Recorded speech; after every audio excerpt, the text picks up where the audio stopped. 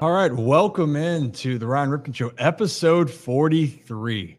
It is Thursday, January, if I do my math right or look at the calendar, it's January 4th. 1 for 1 on the night. Here we go. We are rocking and rolling, and we'll go around a little bit, everyone that's tuned in. If you're new to the show, thank you for tuning in. And if you're coming back again, welcome back. You can listen to us on YouTube. We're live on Twitter or X. We're on Instagram. And then also we're on podcast platforms. I meant to mention that in the past. Zach, don't be so in a rush. We're going to get to you. I just don't like that you call it X. I hate when people call it So X. that's why I'm trying to tell people where they can listen to our stuff. You can listen to it on Twitter. Okay. Well, Zach, great to see you. But we have Kevin back in the building. Kevin, thank you for having me. Kevin with Locked On Ravens, and we got Nick with Ravens. There you go. We have Locked On Ravens and no Ravens. The actual Ravens. And I'm back. Yeah. So Nick's back, and for those that don't know, Nick unfortunately is out for the season, tore his Achilles before the season started. But Nick is a Raven, and Kevin is Locked On Ravens, covering the team, and they're both together. Both the same person, same height, same build. We're basically the same, yeah. Everything. Yeah, and then there's Zach, and then where is the rest of our crew here? Because we got a full house tonight, and there they are, Brad and Rocco. Love this. What up? What up? What's up, guys? Just having a fun time here. Wouldn't miss a Ryan Ripken show for the world. Oh, crazy. Do we really? Yeah, that is wild. I'm surprised Rocco even still remembered the login. Oh, he didn't. Well, welcome back, Rock. Brad, great seeing you as always. Hey guys, we got a kind of lot to talk about here, so we'll dive into it. Nick, I think you were getting the news about this coming down here. Dalvin Cook is where we're going to start this conversation, right? Because what's spicier than Dalvin Cook coming to Baltimore, released by the Jets, officially signing with the Ravens? And Nick, initial reaction. I mean, I'm excited. I think he's a great player, right? Who wouldn't be excited for a guy like that to join the team? I did find out about it right when I got here about 30 minutes ago. So I broke the news to Nick in the elevator. Yeah. Not only did I break you the news that the Ravens signed Dalvin Cook, you didn't even know the Jets released him. I'm a little bit behind on some of that stuff. But no, I think it's great for us. I mean, add some depth to running back position. He's a superstar talent, so I'm excited to see him play. And Kevin, so walk us through a little bit, because we know exactly, and actually then we'll get reporter Rocco in a moment here to talk about it. But so Dalvin Cook essentially had his choices and chose Baltimore. Why? Yeah, I mean, there's a chance for a Super Bowl. I mean, we all know it. The Ravens are in position to do that right now, and they signed him to the practice squad. He has an opportunity maybe to get called up over these next couple of weeks if they need it, but their depth is really good. I mean, Gus has been awesome all season. Justice Hill has provided a spark for him. It's not like they needed to bring in Dalvin Cook, but you always want to dot your I's and cross your T's and just make sure your roster is set. And this is, I think, a great move for the Ravens, especially when it comes to what Baltimore can do moving forward. Yeah, I mean, they definitely, not saying that they needed it. They've proven Gus Edwards and Justice Hill, like we said, have played tremendously. Especially with the loss of Keaton Mitchell. And if you go back, obviously J.K. Dobbins being lost for the season. The Ravens just keep going, but we do know you do need some depth. Rocco, because you just had to work all the way around. Let's see if we can get Rocco in here for a moment. Talk to us, because you just had to jump in there. Pretty frantic scene, but it seems like people are very excited, though, about this. It's not necessarily maybe the sexy move that everyone wants this late in the season, but this is a guy that is still a talented player despite a tough season with the Jets. No, absolutely. You hit the nail on the head right there, Rip. And this is a move that you see teams that are in contention for a Super Bowl make this late in the season. Adding a veteran like Dalvin Cook, who just got released from the Jets, and Cook's agency, LAA Sports Entertainment Agency, it is the same agency that reps Zay Flowers and J.K. Dobbins. So they have their ties to the Ravens. Dalvin Cook, he just posted the picture with him and Zay Flowers on I like to call it Twitter too, Zach. I don't call it X either, but that's just me. But you look at Cook, and he's been buried on the Jets depth chart. And that might be the case as well here in Baltimore, but they're not going to sign him. Eric DaCosta is not going to make this signing if he doesn't feel like Dalvin Cook can truly help this team out. I just want to real quick go over some numbers here from this season, because I just put this up on our show compared to last. 15 games with the Jets compared to 17 last year with the Vikings. With the Vikings last year, he had 8 rushing touchdowns, 1,173 yards, 264 carries. This season, he's had 67 carries for 214 yards, no touchdowns. But you look at who the Jets have at running back, and he's not going to be the guy. They did pay him the money. They paid him that $6.3 million plus contract. But what Dalvin Cook can bring to the Ravens is an extra body, depth at the running back position, like Nick said. And I think this is a great signing for Baltimore and potential to work out. You get him for 3 games in the postseason, and he can kind of do his thing. I saw someone say that in the chat. Adit, like, that could be huge. He was 1,000-yard rusher last year. I mean, it's not, and he had, I believe, over 260 receiving yards, 10 total touchdowns. He was buried on the Jets team that kind of, after Aaron Rodgers went down, they wanted to give Breece Hall a bigger workload. They wanted to see what they had in the young guy. And I think I saw earlier, Jets had a bottom 5 offensive line this year. So it is hard. No one on the Jets besides Breece Hall was really doing anything. So I'm not too concerned. We might not even see him get activated. I mean, this isn't like a signing that he's coming in and being running back 1 this Saturday. It's going to take time. He's going to be here for insurance, and it's house money. I mean, if he sits on the practice squad, if he's Dalvin Cook, comes up and helps. If he's gets here and it's like, oh, maybe he doesn't have the same burst. Just on the practice squad. He doesn't have to be activated. Yeah, we still have Melvin Gordon on our practice squad too. So he's still in the mix. I know some guys will probably get some opportunities this week with this game not really outside of it being the Steelers. You know, we've already kind of set ourselves in the playoffs with the number 1 seed in the bye. So it'll be interesting to see who gets the rock this weekend. Yeah, you know, I want to ask you real quickly, Nick, because you're in the locker room. You see the every professional athlete, specifically football players. You know, it's a long year and you're getting beat up. We're in week 18, right? So your body has been through the ringer essentially with all this. So from a perspective on the running backs, because you see that, is this something that you think with the group that they have right now, that this is a comfortable spot for the Ravens? And I'm with you guys. Gus the Bus is running well, Justice Hill, everything, but it's a taxing toll to go through it. I mean, you can even allude to that a little bit more. Yeah, I definitely think you're right with that. The playing running back in the National Football League, I couldn't imagine what that's like, because I get beat up playing long snapper, you know, and it's nothing compared to playing running back. So anytime you can add a guy of that caliber to the roster, gives you that extra depth. He can do a bunch of different things. He's kind of like a Justice Hill, can catch, can run, can pass block, and do all that stuff. So, you know, having him is huge. And then, like you said, I mean, guys, you know, Gus is playing really, really well this year, and Justice, both of them have been, you know, pretty serious injuries 2 years ago. Yeah. So anytime that they can maybe get a little bit of time off and in a game like this, and then have bye week next week, kind of get 2 weeks, potentially 3 weeks from game to game for them. Yeah. You know, that's just going to help them in the long run, because, you know, the goal is to win the Super Bowl. So whenever you get that extra time is great. So I think it's a great move by Eric, you know, bringing in a guy like Dalvin Cook. And if he is Dalvin Cook, he's Dalvin Cook, you know, and if he's not, then no harm, no foul. You know, it is what it is. But I think we can only get positives from that, and I'm excited for it. It's like that mystery box. It's like Dalvin Cook could be anything. He could even be Dalvin Cook. 100%. Like, it really is like that. You don't know what you're going to get, but it really could be just you got 1,000-yard back, and he's got, I think, less than 50 carries this year. So it's not like he's took on a big workload. So fresh legs for the playoffs are never a bad 67 thing. carries this season. So a little more. How many? Right? 57? 67.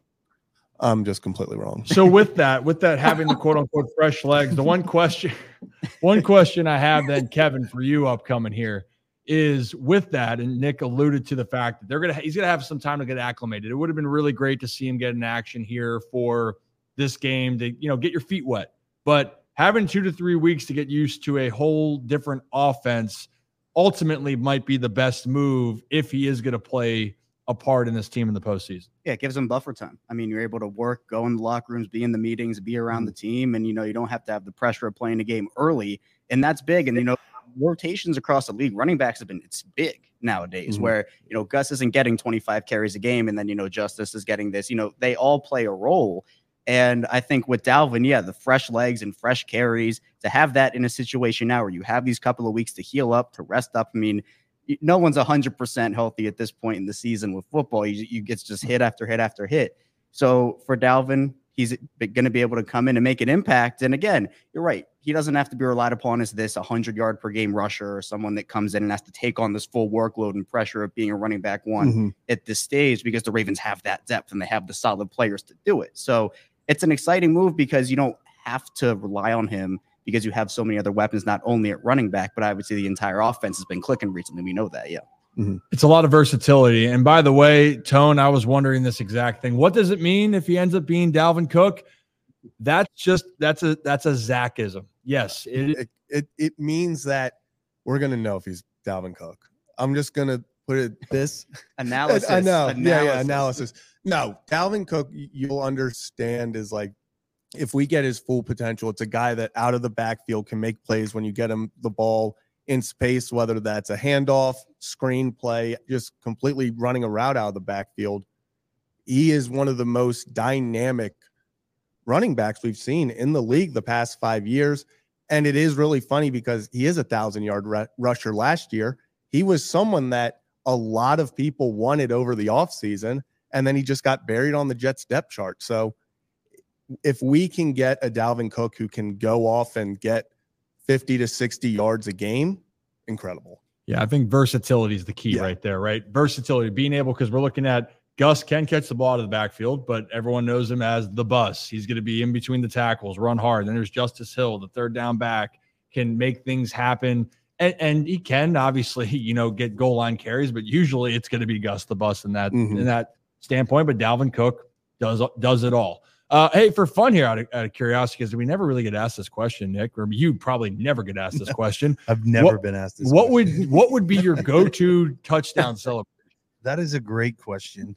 Depending on how I scored the touchdown, I would probably panic right when I got in the end zone. If it was like a scoop and score, I'm not really sure what I would do. My heart wants to say I would like throw the ball all the way up to the top of the bleachers, but my bank account would say otherwise. So. What's your dream? What's the scenario for you? What's the dream scenario? Most realistic scenario for me is going down the field. For me, it would be like lay the returner out, knock the ball loose, go pick it up, run over the returner, run it in for the touchdown. Do it twice, and get in the end zone. And then I would probably, join with the guys, maybe do something funny. We've never really practiced anything. I could row the boat. Yeah, I could see JT coming off the bench, JT9 trying to make an appearance off the bench. Stout would definitely be in there for sure. And we'd probably do some choreographed dance that we've been working on for 3 years now. For that one moment, but you haven't started on that yet. Yeah, I mean, it's you got to always have something in your arsenal just in case. So do you guys, like, the three of you, are you like, okay, if one of us scores, this is what we're going with? I cannot confirm nor deny those allegations. Let's just say if we ever score, it'll be fun. I am so excited. Now you have to do it. I know. There's been one long snapper touchdown in, like, as long as I can remember it, in all of football, and that was last year at Vanderbilt. The punter muffed the ball in the end zone, and the long snapper picked it up. And, like, he muffed it. I want to say he was, like, maybe on the 5 or 10, and they were fumbling around for the ball. Ball gets in the end zone. Long snapper ends up on top of it. Still counts on the stats. Yeah, and I saw him this summer. We did a little workout up in Nashville this summer at Vanderbilt, and I was like, it was a bunch of long snappers, and we're all like, so how was it? Like, what was it like to score a touchdown? Because I've done it in practice in high school, but, like, nothing real. Yeah. And he's like, dude, I just panicked. I was like, I couldn't believe I had the ball in my hands, and I'm standing in the end zone, like, I didn't know what to do. It's like that Ricky Bobby scene where he's like, I don't know what to do with my hands. And he just does that. That was my point. What if is that the celebration? Someone's interviewing you, and you just have the hands rise. I mean, that would 100%. I would be like a deer in the headlights in that real time situation. I would probably. I'm worried I would try to do the worm, and I can't do the worm. Like, I think I would just panic. Yeah, like, be like, what do you do? And, like, just automatically go to the worm, and it would look horrible. Well, thank God we don't have to. Are you see what could happen? I'm not Are you saying my chances of making the NFL are slim to none? We hate to. There break is it a to you. chance. Yeah, we're saying there's a chance, but it's pretty low. Yeah. And I apologize, have to Austin, if I didn't give you the specifics that you wanted, but that was the best I could come up with.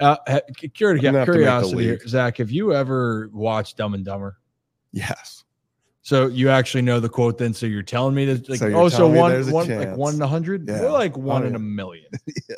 I think if, I just start stretching every day and like somehow get insane athleticism overnight, I think there's a chance. What position are you playing? I would probably be like a jump ball wide receiver. I've caught one touchdown my entire life. It was in 8th grade, and it was the same thing. I've just panicked, and I knew the ball was coming to me. So 1 yard score, and I actually ran through the end zone because I was so scared that I wasn't in the end zone, even though we were on the 2-yard line. I ran 5 yards, caught it, and I didn't know if I was really in the end zone. So I looked like a dumbass just running through the back of it. You were like Forrest Gump, just ran. You just kept on It was running. like a muddy field. I just grabbed it. I was like, I don't know if I'm really in the end zone. I just ran out the back, and everyone's like trying to chase me, and I'm like, what's going on? And I realized it was my teammates trying to celebrate. Yeah. I was like, oh. The Ravens have had some pretty hype touchdown celebrations this year. Yes. Zay, I think that I haven't been at practice. I'm doing my own rehab and stuff, but I think they're choreographing these because like Zay's touchdowns, both Zay's really, Isaiah and Zay Flowers, and then Odell with his dances. They gotta be like, guys, come on, we're practicing these. Did you hate the Flowers when he threw? No. I mean, no, I didn't. Because Lamar did not like it. Yeah, Lamar hated that. He probably thought it was a weak dance. Yeah, it was just kind of tough. Zay Flowers, not enough people I joined liked in. it. The bouquet. Yeah, I just cool. don't think it wasn't not enough people got involved. So it was just like he threw it back, and Odell was just standing there. They did that. That was not on the same page. Let's be honest. That Yeah. one was not on the same page. But now it's got me thinking about The San Fran ones were. Ooh, they were locked. Yeah, no, they had Christmas. They had practiced those for Christmas, and they were ready to go. Oh, when Zay immediately went and stole the gifts, I was like, that wasn't last second thought. No, that was planned. Yeah. That is what a championship caliber team does. They choreograph, so when they score, they know what they're doing at all times. And hopefully that continues into the postseason. We're going to dive more back into some Ravens discussion later in the show because that's what we do. But we have some other spicy topics for those that are tuning in. We got Locked on Ravens, Kevin Oestreicher in here. We have Ravens long snapper Nick Moore hanging out. We have guy who talks into a microphone, Zach Bollinger, hanging out as well. He's a full-time talker. Yeah, full-time talker, part-time watcher. You're a good kid. And we got Rocco and Brad behind, and there's Rocco. See, Rocco, we know. Brad, Rocco, quick question. You ditched the tie pre-show. What was behind that? I like to be free. I like to kind of let the chest. You look great. You got really offended. I just was wondering. What I'm not offended at all. I'm just saying. It's okay. Yeah, no, I'm sorry. Saying. Wish I could wear a sweatshirt like you and a hat. It'd be nice. Yeah, we're gonna work on dress code etiquette. Yeah, we need to come up with a. I got some polls. With a hoodie. We got polls. We got polls, Brad. What we got before we move on to the next subject? So the first poll I pulled out was while we were talking about Dalvin Cook. I asked if he is instantly better because he's on the Ravens versus the Jets, and literally not one person said no. So maybe that was a terrible poll. There's a boost. But I do have one that I think is going to be, and Nick, you can stay out of this if you want to, because I feel like it could be controversial. But it's asked about sitting Lamar. Like I said, is sitting Lamar Jackson this week versus the Steelers the right call? And I'm basing this off of 2019, right, where like everybody sat, when the Ravens had the 1 seed that year. So just a conversation that I feel like we could have when we circle back around the Ravens. But right now, 82% feel like sitting Lamar Jackson is a mistake.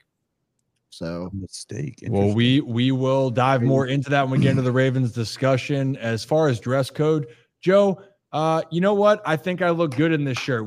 Nick and I apparently almost wore a black colored shirt, but I knew in the back of my heart that Ryan was going to wear it. This is the second week in a row that Nick has worn like a super dope hoodie. Thank you. We just got this one. I love this. Is my favorite one. It's black. It's slimming on camera. He also has the underneath. He's wearing the controversial Daryl Worley. You gotta show it. It's Lamar Jackson in the FSU hat that Daryl Worley handed out. Lamar hated it. Lamar was doing everything to get that out of the locker room. That's awesome. Oh, hell yeah. Lamar Jackson's my quarterback. That's amazing. He is my quarterback. All right. I love it. We're putting that on IG. Yeah, this is what we love. All right, we're going to dive back more into some Ravens discussion, but we got to go around some spicy topics that specifically are going to be NFL related for this one. One that's upcoming for me, and this is leading in from one spicy topic to the other. We know we also all watch the college football playoffs, and you saw Michael Penix Jr. light it up against Texas, and now everyone's thinking, well, wait a minute, could he be the number one overall pick? So we're going to go around and ask in a second, but let's talk about the team that's going to have the number one overall pick, and that is the Chicago Bears. And Justin Fields and the Bears have been playing pretty well. Surprisingly, they are possibly going to finish the season 8-9, the same record as the Green Bay Packers. If they win, it would knock the Packers out of the playoffs, I believe. And Justin Fields and the Bears are feeling really good. But the comments initially that I want to bring up, first off, Justin Fields was asked about what it was like going into play Green Bay. And it doesn't seem like, he doesn't mean to be offensive, but I don't think people in Green Bay are necessarily going to like this comment because they might think their town is a great place to visit. So we're going to play that real quickly for you. Just Justin Fields' comments on what the atmosphere in Green Bay is going to be like. Doing Green Bay except watch football, but it's going to be a great environment for us to play in, and hopefully we have a great game and get the dub on Sunday. So just like that, that's going to spark some controversy. And if you're the Bears and you win this game, was that? Hold on, what was that noise? It was. Oh, sorry, that was my shaker bottle. That was on me.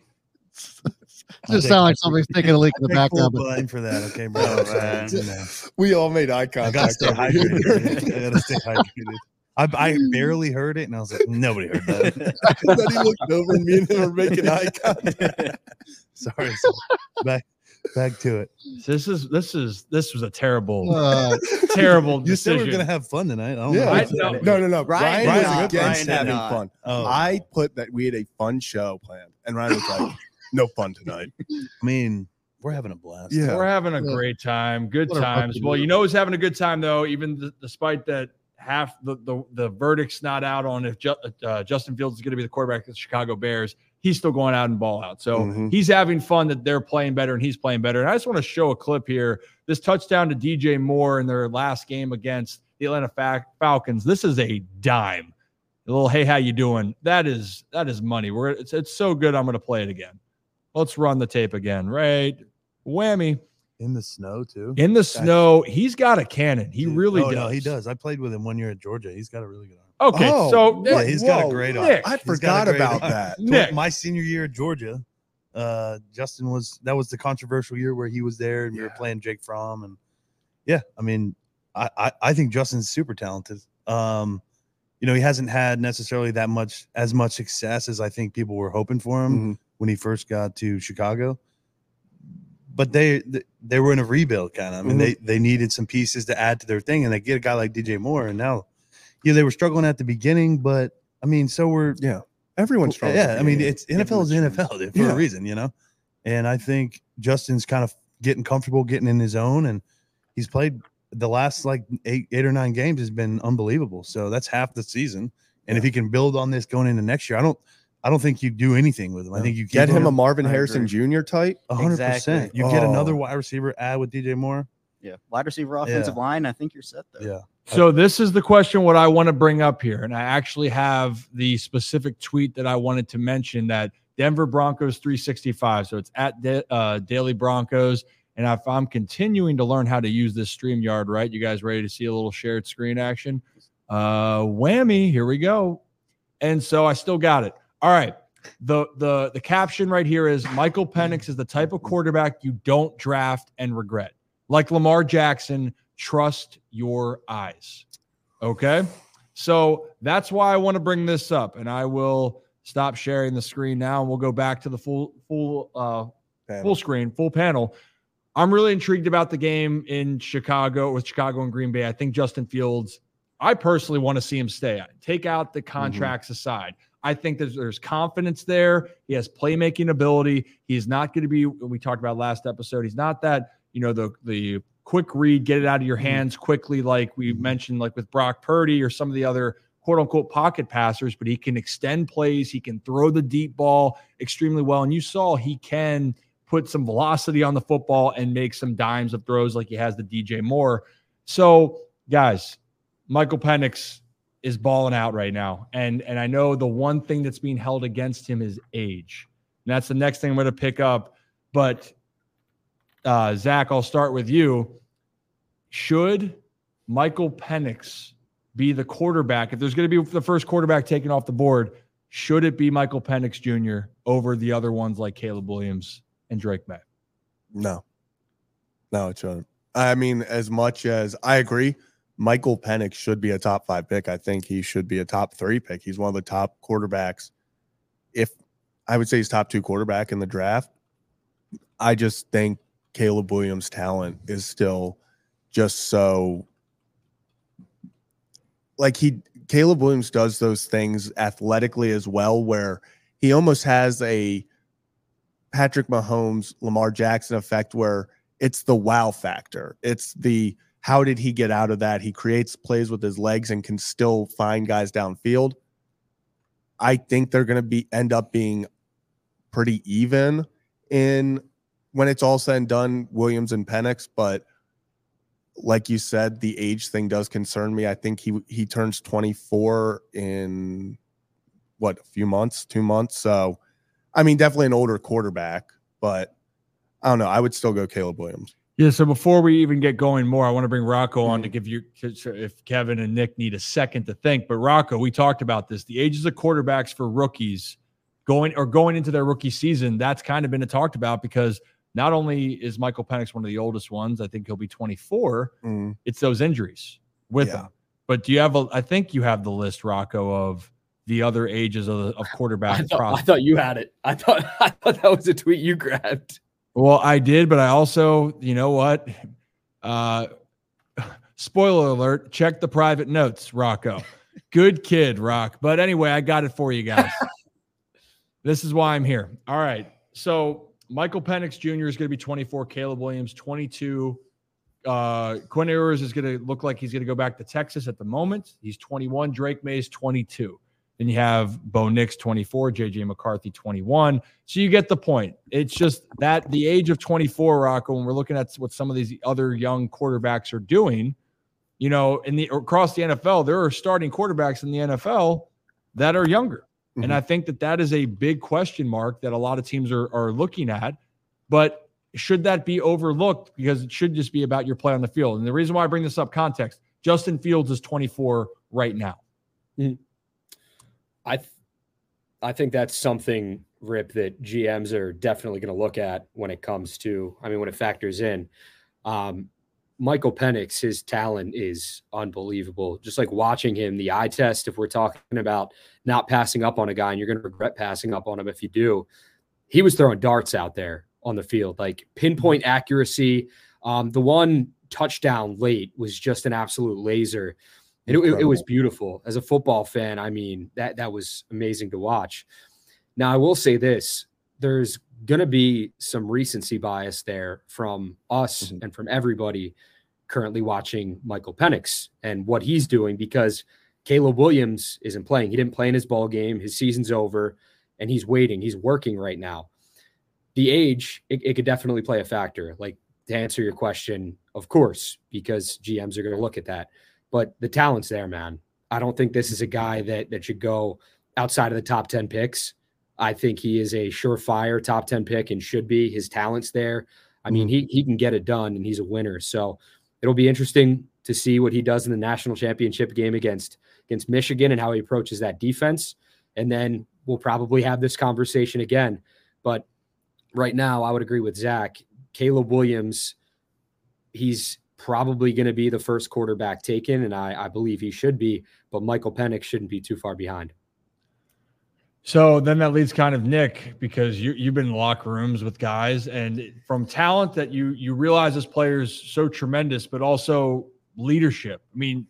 Right now when I look at Michael Penix Jr. or Big Penix Energy, as Desmond Howard would say on College Game Day, electric, there's something to that mentality when you have a quarterback that you gravitate towards. And you see it here in Baltimore, but is that something that NFL teams should consider when they're picking the franchise quarterback for they hope it's going to be the next decade. I definitely think they do. I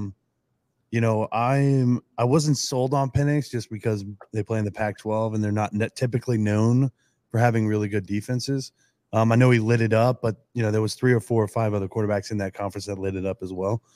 But after watching him this past weekend or on Monday against Texas, against the defense that was top 10 in the country in several different categories, and then they also handled Alabama at Alabama, and they were pretty much dominant in the Big 12. I think Michael Penix definitely boosted himself and put himself in a conversation that Caleb Williams, part of your job as a quarterback is to win football games, especially at this level. I mean, guys get criticized all the time for what's Lamar's knock. He doesn't win in the playoffs. Like he doesn't win. it's the quarterback that doesn't win. And you were preseason number 3, I think, at USC, and then they finished 7-5 and barely got into a bowl game at the end of the year. Lost to Arizona and some other teams that weren't very good. Not to say that Caleb Williams isn't still the most talented quarterback in college football, but Michael Penix was throwing some absolute dimes. And he did in the Oregon game in the Pac-12 championship too, against Bo Nix, who everybody thought he was a shoo-in winning the Heisman with all that, with all he did this year at Oregon.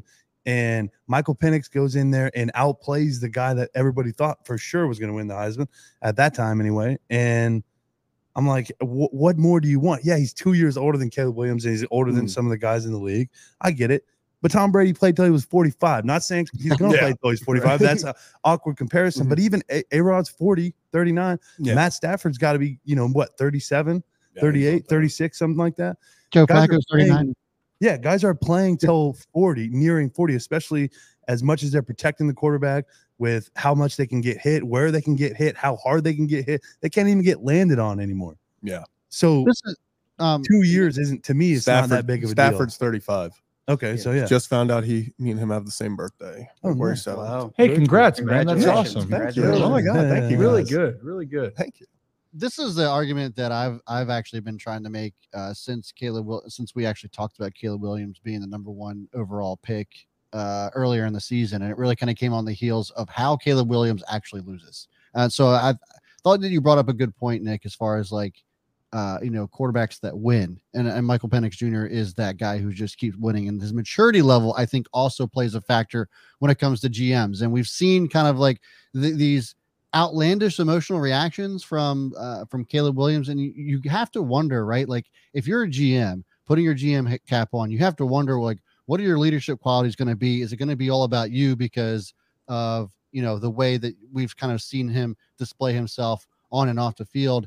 Do those things come into play, and are they cause for concern? And for me personally, I would rather have a guy like Penix who plays his ass off, and then also kind of shows that leadership and doesn't really react with so much emotion that it's becoming a distraction. That's kind of where I'm coming from on the whole situation. Yeah, the other part that I was thinking about, and actually there's another quarterback that came on the scene later. Yes, he didn't have the injury history, but he led one of the best college teams, arguably the best college team in the history, and especially people with down south would think so in Louisiana. But Kevin, you have an idea of which quarterback I'm referring to? Joe Burrow himself. And Joe Burrow, I believe, was 23, 24. Yeah, I think he was definitely older. Yeah. So he's old because he's older than Lamar Jackson. Correct. So he's 27 right now. He's drafted in 2020. Mm-hmm. So when we're looking at this, right? It was 2020. I'm not losing my mind. Yeah, 2020. Yeah. 2020. So Kevin, we're talking about this, and Joe Burrow completely changed the franchise for the Bengals. Yeah, I think when you're talking about teams drafting quarterbacks, I mean, it is such a big decision. Like, there's so much that goes into it. And I think sometimes teams can just, 1, overlook things, but 2, I think that sometimes they try to play it safe in their mind, when in reality, they should just take the guy that's the best fit. And I see a good comment about Michael Penix here from Alan, that he thinks Penix is closer to his prime than some of the other quarterbacks and could win earlier in the right situation. Some of those throws that we saw against Texas, those were NFL throws. Yeah. Those were times. Absolutely. And so when you look at like the landscape of what these teams are, a team that I've talked about forever is the Falcons have like they have Bijan and Drake London and So Kyle much Pitts. talent. They need to So use much You that get him talent a somewhere. quarterback, right? Yeah. And so could that quarterback be Michael Penix? I think in the right situation, Michael Penix can thrive. But again, it's like what we've talked about this with Lamar, or what if Lamar doesn't go to Baltimore? The Ravens believed in Lamar and they trust Lamar and they change their entire system, their entire offense for him. I think that Michael Penix is someone where you can plug in and he can perform. But I think a spot like Atlanta would be really good for him just because of where he is in his career right now. And I wouldn't play this. I think if you're looking at injuries and looking at the age, it's a factor. I'm not saying it's not, and I think it should be. But yeah, we just talked about it. Guys are playing later. And I think that if you're going to discount a guy and knock his grade down half a round or a full round because of that, I think that's not fair to him, because you're potentially losing out on that potentially generational talent just because of things that are factors, but I don't think should be as big factors moving forward. I agree. I agree with that. And that's the part of it. At the end of the day, it's can you have a quarterback that you think is going to push your team to the next level? It doesn't matter with the age. I get it. Maybe it's not with Brandon Weeden when the Browns took him and there was a significant age gap. We're talking about that was crazy. Talk about age. That was crazy. That's That was the different. Browns. That was the Browns. That He was what, we 30 can- years old? He was like 20. He was 28 or years old. something, yeah. And the Browns. That was the Browns being the Browns. Well, That but- was- Zach, what, now- Zach, now- what did now we they have say? Zach, what did we say earlier? yeah, it was teams took. What we were talking about. Teams took a chance on Brandon Weeden. I think that's what I said. Yeah. And then what did you say? I said no. Teams did not take a chance on Brandon Weeden. The Browns took a chance on Brandon Weeden. There's a massive difference when we're talking about. Yeah, he was the oldest player ever taken at 28 years old. I just, Crazy. I will say, Caleb Williams crying in his mom's arms after that loss to Brad was like, on draft day where they have to ask Callahan why none of his teammates showed up to his birthday party, and like that's the big thing. Like, we can't draft him because his teammates hate him. Like, Brad saw Caleb Williams crying in his mom's arm, and he was like, undraftable. That was it. He was like, undraftable.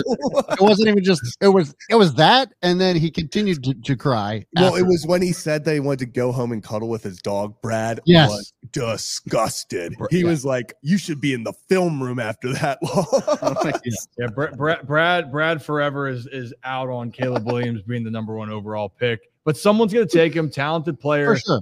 But at the end of the day, the goal is to win games. The goal is what's up, Rock. So since he's drawing, his name gets brought up with Mahomes, Caleb Williams, he's getting a lot of those comparisons and whatnot.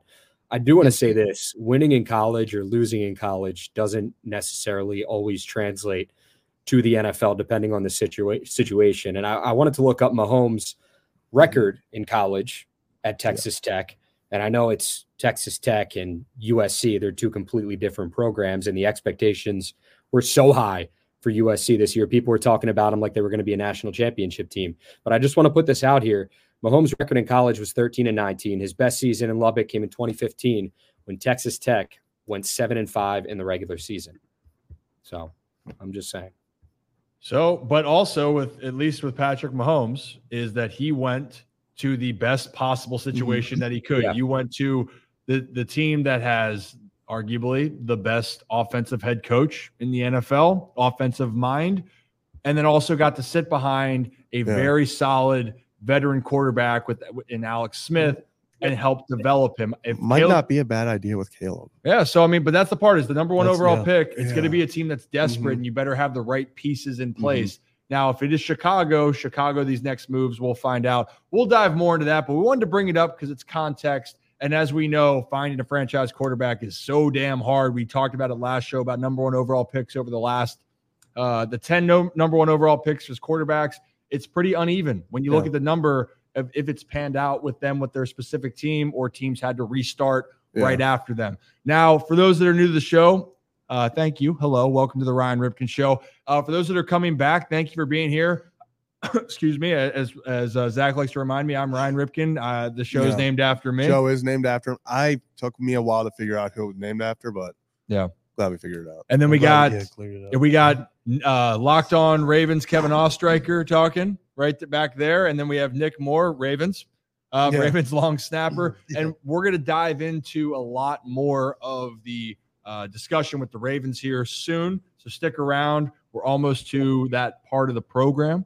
And that's all I got for right now. But why don't we hear about someone else that we're pretty passionate? I'd say we're pretty passionate people. I'm so excited to listen to this. This is so electric. And actually, Brad, do you want to do the poll before we get into our next video? Sure. So we'll probably cover this again. I don't want us to get too distracted, but I thought it was an interesting conversation we can have when we get to around the NFL piece. I said, let's just say we leave the Ravens out of the Super Bowl. Who would you rather see face each other? I put Lions versus Browns. Which that's why everyone's all fired up. Yeah. Lions versus Browns. Hold on. Lions versus Browns, 49ers versus Chiefs, Dolphins versus Eagles, Rams versus Houston are the potential matchups in the Super Bowl. What was the Dolphins matchup? Wait, I didn't hear. Dolphins, Eagles. Dolphins, Eagles. You said Rams and Houston. Oh, and then, Lions, Browns. I mean, I think Lions Browns would be electric. Dude. Like Joe Flacco, those two cities need like something. It would be it'd be the only two NFL franchises that have ever gone 0-16. Wow. Make sure we clip that from Nick with no context. Right, he wants the Lions and Browns in the Super Bowl. Definitely don't put that on there. No context whatsoever. 100%. I want them to win the Super Bowl. But take that aside. We've already won the Super Bowl. This is like the supplemental Super Bowl. Right. Nick's gonna get a text from some guys like, "Hey, Nick, we don't want to talk about your commitment to the team." No, Ravens PR is about to blow up our phones. Brad, hey, I need to see what you do. Hey, Brad, can we get the graphic up? Get Nick's face up there and get the quotes. I want the Browns and Lions. No, this is the third place game. This is the third. This is battle for really second place. It's like the World Cup. Then it's the team. You have the third place game, and then the teams are playing for the championship, the final, and then for World Cup. And now it's in American football, not actually football internationally. I know that's a whole different thing. All right, let's get into the Lions. I'm kind of in Nick's camp here, just because the Lions haven't won a championship in 66 years. And the Browns, I think, was like 57 or something like that. Well, both of them were pre Super Bowl era, pre-merger, right? They don't count. They don't count. Right. No so that would be like an insane. I mean, Lions haven't won a playoff game since 1991. So I mean, there is some. All right. That's all I'm saying. All right, let's get into the. How do you delete that? We're not even going to go there. We're not even going to go there. Get it out. No. What is that question? I don't understand that question. Welcome back to the chat. I just saw it. All right, we're talking about something This is the Ryan Ripken Show, everybody. Oh my goodness. Ryan Ripken, boys. Ryan Ripken. Unbelievable. So Dan Campbell. So Dan Campbell. Jesus Christ. So Dan Campbell, welcome to the chat, everyone. Welcome to the show. Dan Campbell's a passionate guy. We figured that out, right? He's a fiery, passionate coach, and he lives and dies by going for it on fourth down, no matter the circumstance, right? That's what made the Lions them. The team believes exactly what he does. I mean, there's a belief, but they did lose that game against the Cowboys for a lot of different reasons. Dan Campbell went on the radio show to talk about that 2-point conversion after it was pushed back to the 7-yard line, and the reaction from the radio station, because usually radio hosts will be a little bit more, let's just say, graphic or a little bit more animated if the coach wasn't on the air with them. And Dan Campbell wanted to remind them, no, just be yourself and tell me how you see it. So let's play that for him, Brad. After that play, you told the offense you're going for 2 on the final drive if you score, but from the 7, I mean, and looking back, like, was there a point of no return where you lay down your sword and kick the extra point? Do you regret at all the decision to go for it from the 7? Yeah, I told our offense, I think I said this before, and we're going for the win. And we're going to go down, we're going to score, and we're going for 2. And I wasn't coming off of that. So if it was like 10 or 15, like a holding penalty, you still would have gone for it? No, if we're getting outside the 10, no. Okay, that's why I'm asking. Outside the 10 every week, good on good. We do it every week. O versus D. Yeah, like when you got the penalty and moved it to go ahead and say it. Say it. Both of you. What? Say it. Say what you want to say. I think from the 7, it's a low percentage play. I think your chances of winning are lower than if you kick the extra point. I would like you would say it to anybody else. I'm on the radio. Say it like you want to say it. Yeah. I thought it was a reckless decision. Thank you. Okay, but you don't regret it. No. I fucking love that. Just say it. Awesome. Just say it. Oh, I'm on the radio. Just say it like you would anyone else. And I thought it was reckless. Thank you. Yeah. But you know what? And that was the part is thank you for telling me what you feel. But that's how Dan is, right? And that's why people love him. Mm-hmm. He is so intense, but also he's don't sugarcoat this. Don't bullshit me. Tell me how you see it. And if you're going to say it without me on it, you might as well just say it while I'm here. And he handled it well. Other coaches we know can get controversial. But Nick, I mean, Dan Campbell, he is locked into how he feels, and that is an intense individual. I mean, you spent time with him. Yeah, I was going to say, I've spent a little bit of time with him, a couple months down in New Orleans. I love it. I think he's done great for Detroit. I think he's brought a lot of fire back to that football team, and they're having an unbelievable season this year. Going forward from the 7, I'm not the coach, so I think from a player's perspective, you want to win when you make that decision, hey, we're gonna go for it. And he's right. We practice inside the 10 all the time, 1-on-1 or good on good, and we got to execute that. It's not. You have a little bit more room from the 7 than you do from the 2. Obviously, you're closer at the 2-yard line. I understand that. But he condenses down some of the routes, makes everything happen a little bit quicker. There's a lot more congestion in the middle. It makes it's hard. I mean, scoring from the 2, if you're going to pass the ball for one play, it's very difficult. So backing it up to the 7, it kind of opens up some of the routes, frees up the middle a little bit, and you have arguably equal or better chances of getting it in. I don't know the statistics on it, but I think, in that situation, I love going forward when we do that here all the time. I mean, not from the 7-yard line, but we saw in 2021. I mean, we lost 2 games in a row because or two games there in that second stretch that we tried to go for 2 to win the game and we lost. So I'm all for it, dude. Win the ball game. No, I like nobody wants overtime. Just fucking. I will win the say, game. you held back fuck right there. Yeah, win the fucking game. Go ahead, Zach. Fucking win the game. I mean, you guys have the momentum. We did that against the Packers. Obviously, it didn't work out for us. But it's Snoop as basically a rookie against fucking Aaron Rodgers. We don't want overtime. Win the ball game. One play. And just one play for the win. Yeah. Yeah. No, I completely our agree best there. versus your best, we're gonna win. Mm-hmm. And if it doesn't work out, you can't. It is what it is. Yeah. And I mean, it is. You have to. They did it twice from the 7 because then there was another penalty, or did they get a penalty to move them back up to the 2? It was a penalty to move it half the distance back because it was offsides, but you can't make it a 5-yard penalty, so it's half the distance back to it. So, but yes. But I will say that was interesting when you put it about it. I hadn't thought about how it does open up the field and could potentially be easier, especially if you're going to pass it either way. It's different if it's first and goal from the 2. Yeah. You got 4 plays to run the ball. But when you're 1 play to score to win the game, you got to put your best play out there. A lot of times that's a pass play. It becomes very congested and very tight, and it happens so very quickly, a lot faster at the 2-yard line. And that's a guy who's not, I don't play offense, but I did scout team, back in the day, and that shit happens quick on the 2.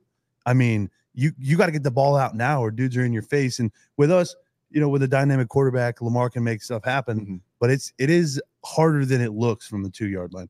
I don't think people understand quite the concepts are different at the 2 versus from the 7. I mean, it makes sense. It does make sense from a spacing standpoint. I think in general, people realize it's just hard to score when you get down there, and also if you're going to be more limited.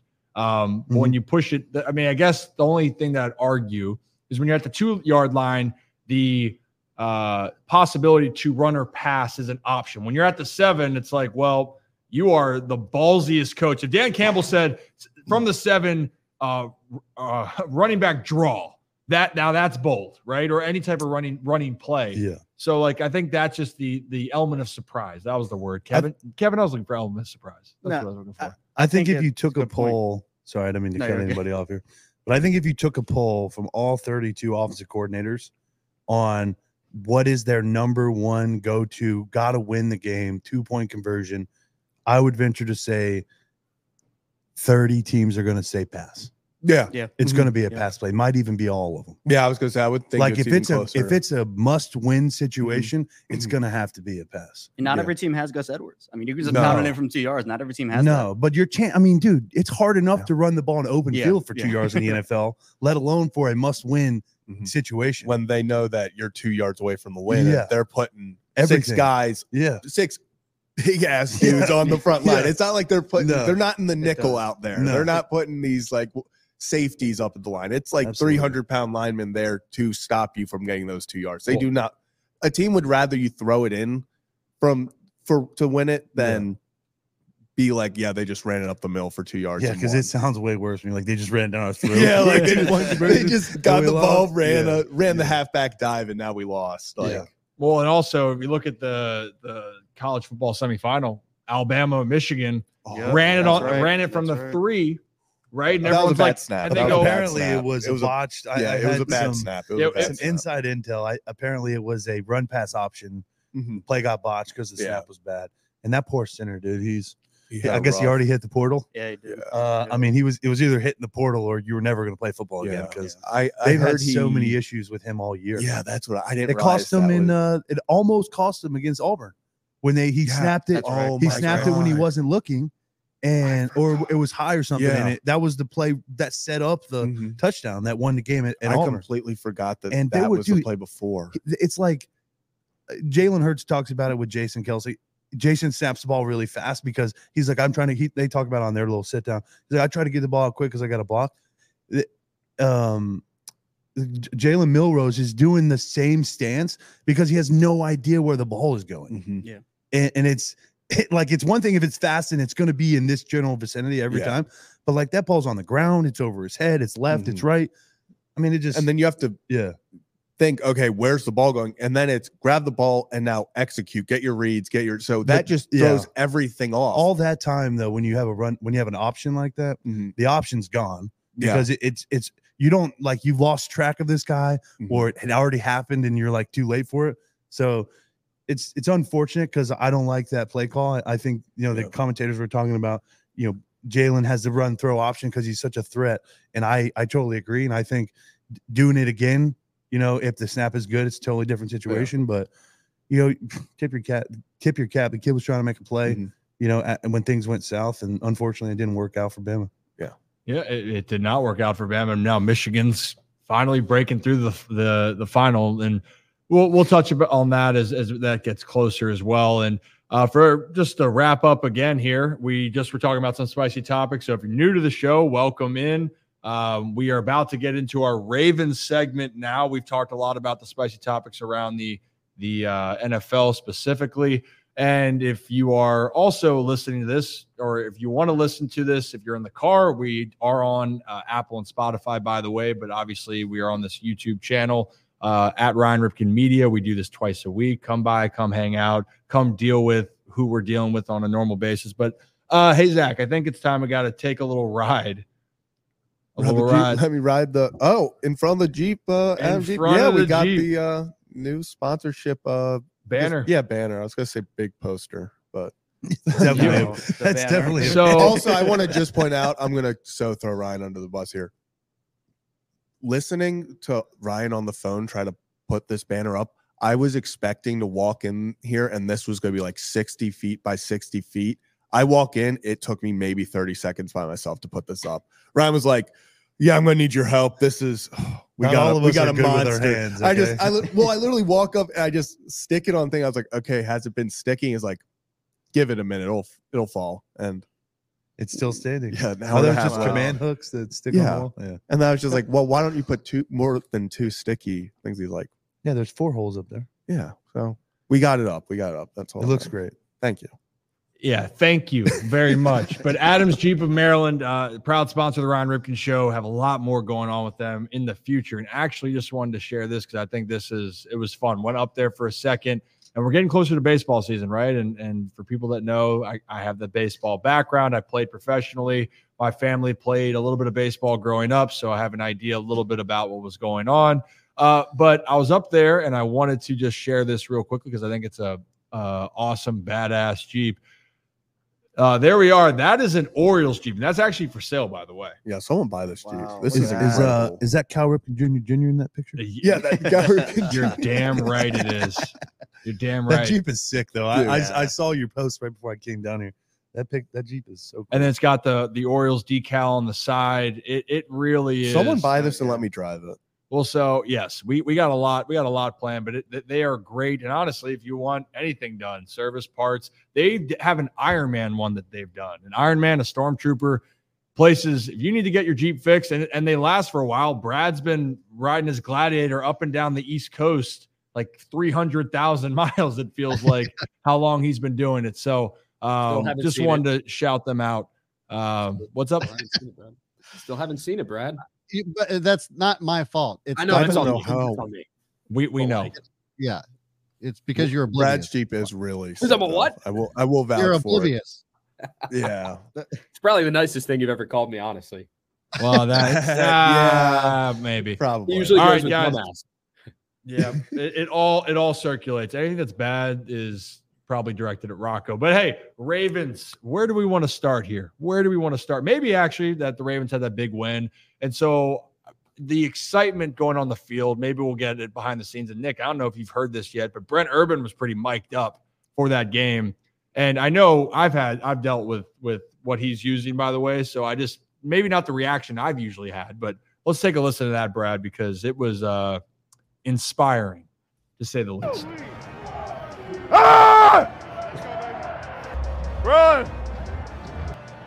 Ah! Oh yeah. Ah! Ah! Hey, Ron! Ron, let me see that. Ah! I'm good. Oh, ah. One more time, baby. One more time. Ah! It ain't done yet. We getting there. We getting there. All right. He's what the electric. Nick, take it away. Nick, take it away. Okay. I love that. First of all, that's Ron Schrift. He's one of our strength coaches, and he does my workouts with injury.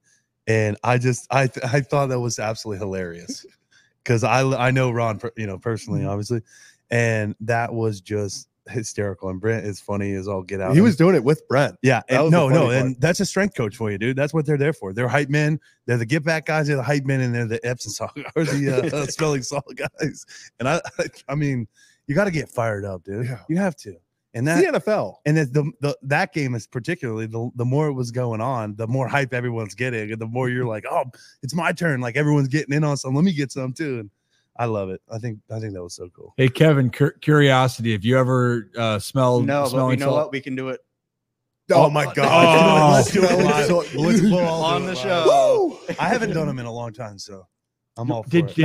Did you scream at the camera as well, or scream out every time you did it? I don't think you have a choice but to. Yeah, you have to scream. It stings, bro. It stings. Well, I know it stings, but do you like? It's a yell. Like those are this is the NFL. Yes, you yell. You got to let it out, dude. You got to let it out. Well, Kevin. Brent was going like he was doing like 1, 2, and then boom. Like there's also probably like 7 smelling salts in that container. Yeah, I was good. So it's like it's not like you're just using one. It's like you got a dozen of them put in there, and it's all just hitting you right in the mouth. And yeah, well, Brent Urban was definitely hyped up to go out there. I love that he was mic'd up. Hey, you gotta have that energy, right? You have to have that energy and that passion, and whatever way gets you going. And the Ravens were fired up on Sunday. Obviously, Clinton's #1 seed. We've talked about this in the past. Really great for them, and that has led to a lot of conversation. To be honest, is it saying the team's clicking at the right moment? Is it the fact that guys are kind of getting, relatively have stayed healthy? Is that the other part? Or maybe hear me out, guys. Maybe it has to do with one specific tweet that came out. I don't know, Zach, because you know this story better than me, but it's one word. Johnny. So for those to give the context of this, there was a riddle on an IQ test, so to speak. And actually the Baltimore Banner ran an article today with Zach, because Zach is the reason why it's around this. The IQ question, the correct answer for who is Johnny's, fifth sibling, the answer was 98% of people fail. So explain this a little bit. So you stalked Lamar's tweet then, and then you commented underneath Lamar's answer, which was Johnny. So he tweeted out at like 8 p.m. London time. It was one of those things where Ravens were 3-2. There was a little worry in the air. It was like, okay, what's going on? New system for the offense. Okay, how's everyone going to go together? Is OBJ going to be OBJ? So there were all these questions, and then it's like, okay, the fan base is stressed out. There's all this, like, not fear, but just like everyone's on edge. And then you have Lamar Jackson, your star quarterback, future 2-time MVP. He's responding to a stupid screenshotted like Facebook meme from 2003. And it was just kind of that moment of like, it's okay. Like Lamar's got it. He's calm. He doesn't care. And the way I actually put it on Twitter today, and I actually feel really bad. I wish I would have given this quote to them yesterday for the banner, because I said it and I was like, that was kind of cold. But it really has become like the Ravens like community on Twitter, like the Hakuna Matata. Like, it's Lamar's Johnny era. Like means no worries. Like Lamar's got us. So, hey, Nick, have you heard about this, by the way? We talked about it last time I was on last week. I don't know much about it. I'm not on Twitter. Yeah, we know that. Well, so we're wondering if more guys know about this, because then the Baltimore Banner, your traction, Kevin, you did a tweet about from The Shining with Jack Nicholson's knocking his head through. Right. Yeah. Well, and I found it. I was floating around. I saw it from Garnet West, and, I put it out. But it's become this huge thing. Yeah. Like everybody talks about it. And now whenever Lamar does something, whenever he does something well, it's just Johnny. And I think it's like the inside joke of Ravens Twitter or whatever. Yeah. And actually, I think that's the funniest thing, is because when they called me to do the story yesterday, they actually said to me, they're like, we really don't know why this is like a thing. And actually there were other newspapers reaching out to them like, hey, what's the deal on this Johnny thing? And they were like, we're kind of trying to figure out the same thing. Like, we're just as confused. So then they called me to give the backstory. And, I've said it in the interview and stuff, but really the coolest thing about it, like, seeing it on Sports Center, seeing it on ESPN, made it over in Canada. But it really is. It's really cool to help show and help tell the story of how incredible Lamar has been this year, especially the last 10, 11 games where, yes, it's a joke, the whole Johnny thing, and it's just super random and funny, but it does help show just how dominant and just how good he's been and why he's the MVP. Yeah. And so to that point, Kevin, correct me if I'm wrong, the Ravens have lost one game since the Johnny response. Yeah, there was the Browns. And that was it. Yeah. They've won 8 of, they've scored 30 plus in 8 of the last 10. The offense has been cooking. Yeah. And Zach's right. It's not just it's fun to say the Johnny thing like it's a funny little thing, but the reality is the Ravens offense has figured it out. 100%. Yeah. You put up 59 on the Dolphins. Yeah. Yeah. I think I even said in the thing, it's like, this is like, it is cool seeing myself as like the face, like when I see my face on Sports Center, but at the same time, it's like Lamar Jackson's the star of everything. And that's what I really like that is highlighted in all this, is like, it's a funny thing, but it just shows how dominant he's been. So, if those tweets have shown anyone that hasn't really followed the Ravens this year, just how good Lamar's been, then, hey, we did it. That was worth it then. Yeah. And it's a fun story. If we have another conspiracy theory, it's that Joe Flacco was reading from a fan saying that he was going to be replaced. And the note was from a letter from Johnny, the future quarterback, taking over for you. And it was like creepy. And I got to give credit. I think on tour Baltimore Beak found it, and shout out him. Yeah, shout out. And literally, like, it's so creepy. It's like, I'm gonna take your spot in 6 years, and it was like in 2016, so 6-7 years ago. So it is just so creepy. Joe was like, I hope I'm still playing by then. Yeah. I hope I'm still starting by then. And now he is. So it's just look everything. It's one of those weird things where like there's a glitch in the system, and you're like, this wasn't supposed to happen. Like they were showing, like it was just telling, like, yeah, no, it's all the Matrix. Yeah, it's. I guess we'll find out. If you believe in that stuff, a lot of people do, and a lot of people don't. But I will tell you what you can believe in, and that is that the Ravens, they're the number one team in the AFC. That's no secret. But they also had a lot of Pro Bowl selections too, by the way, and rightfully so. Yes, there were some snubs. And I think on a lot of levels, and I think, Rocco, if you're going to pop back in here for a second, it's exciting, and I want you just to layer through, because one in particular, weren't sure, but obviously deserving because he's the greatest at what he's done so far in his career.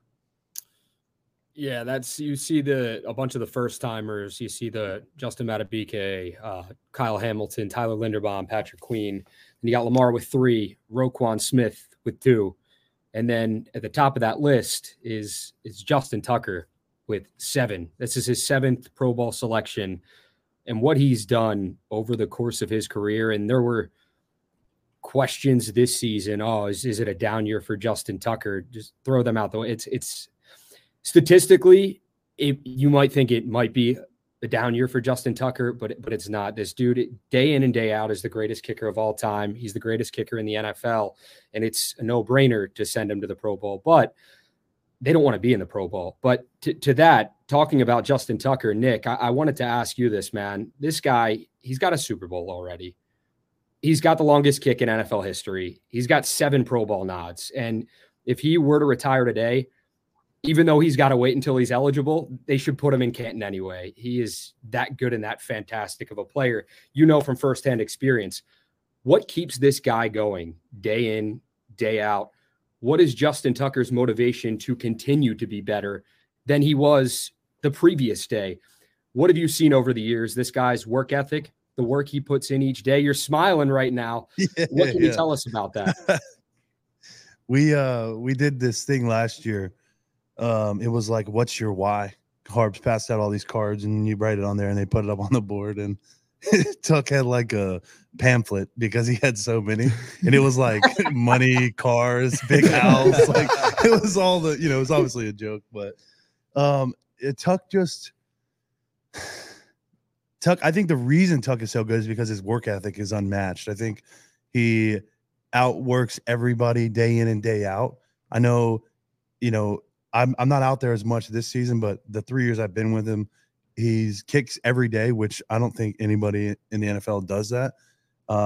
He's a perfectionist. Every single kick has to be perfect, whether it's a PAT, whether it's, 60 yards, it all has to be the same.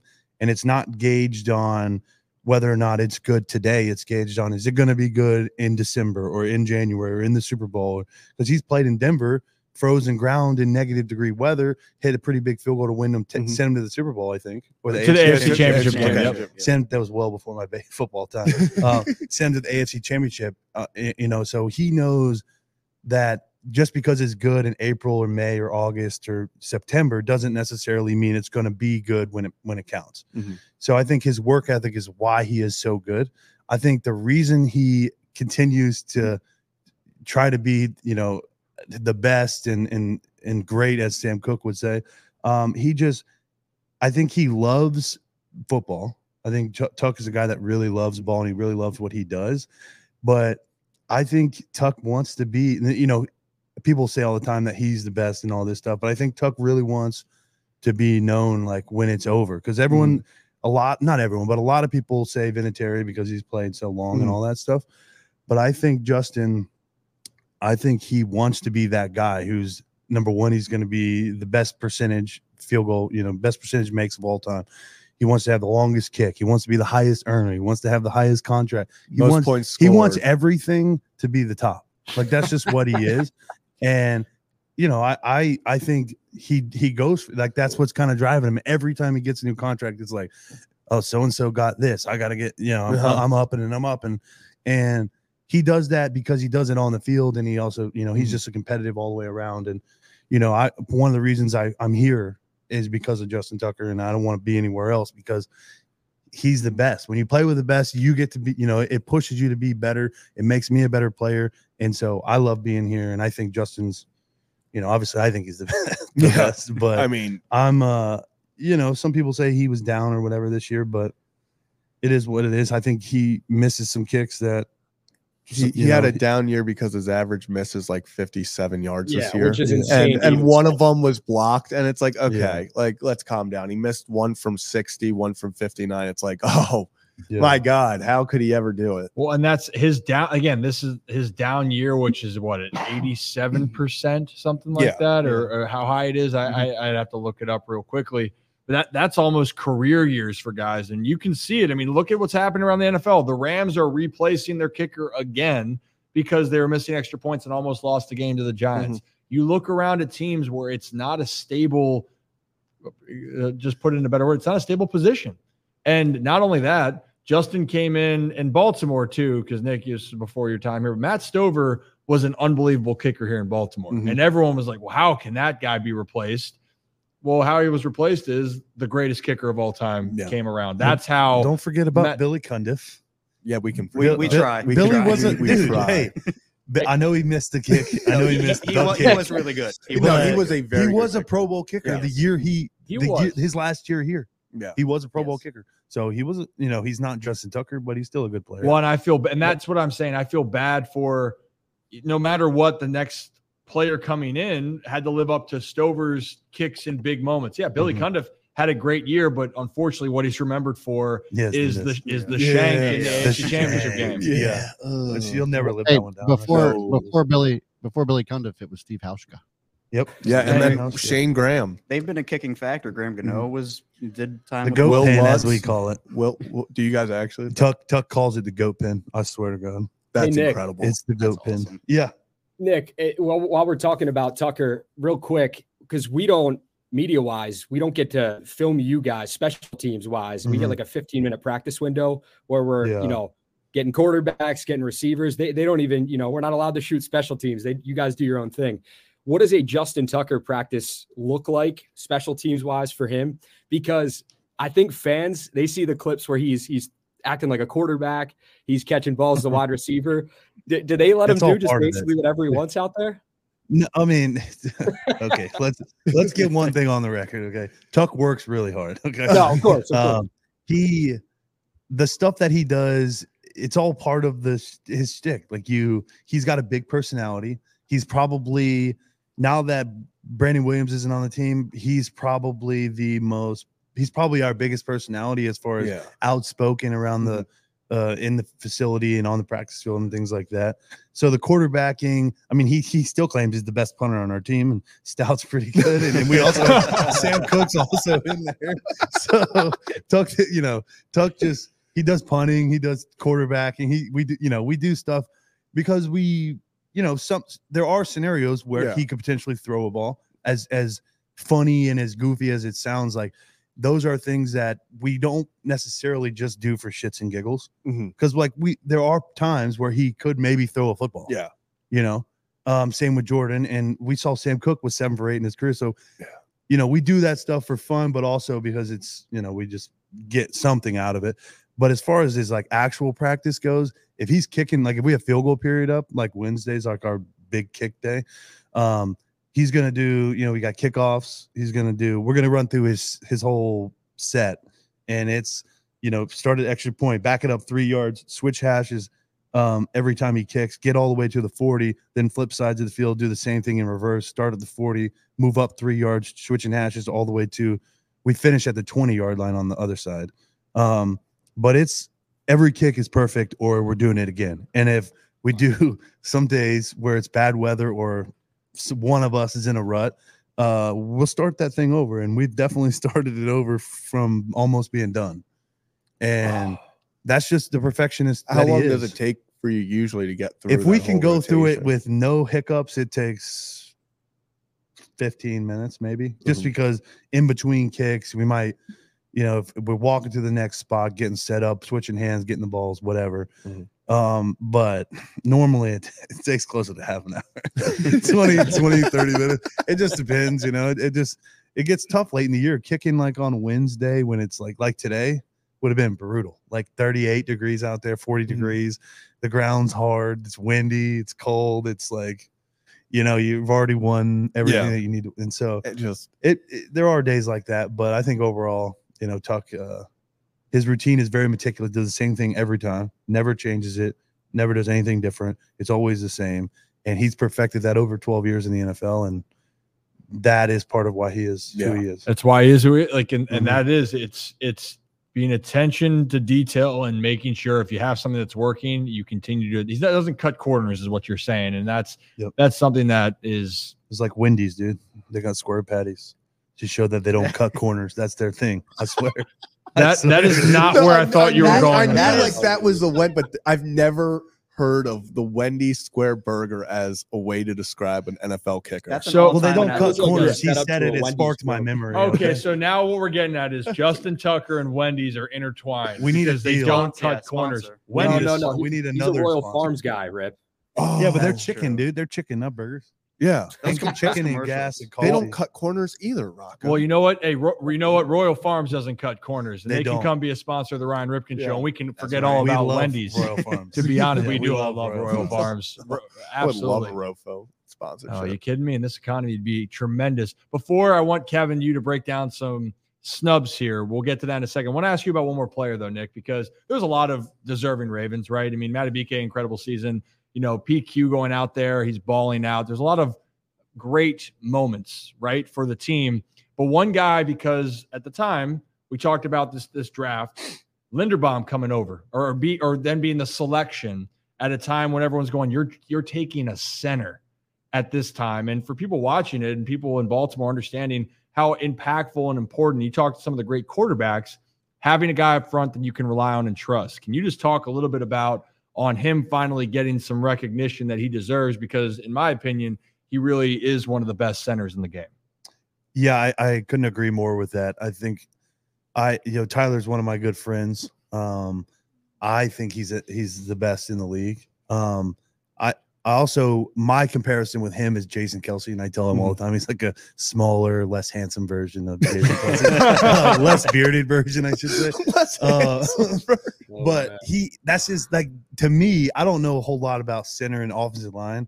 Other than we both snap the ball. I was going to say, I feel like you actually know a decent amount about snapping the ball. Yeah, but what I do is snapping. What he does is Ryan would call it hiking. It's still I got blasted. He's like, well, Ryan, hiking the ball. What the hell do you call it then? Yeah, you call it your snapping. What do you call his? I'm snapping the pigskin. He's just hiking me, whatever. But no, I agree. I think Tyler has been one of the most dominant guys since he's gotten to the league. Out of that draft last year, I thought he was, as a rookie playing center in the NFL with multiple different quarterbacks, because we had some injuries. I thought he handled that really well, played exceptional down the stretch last year. And this year, I think he's grown on that. He's shown that he is worth, everything that he got.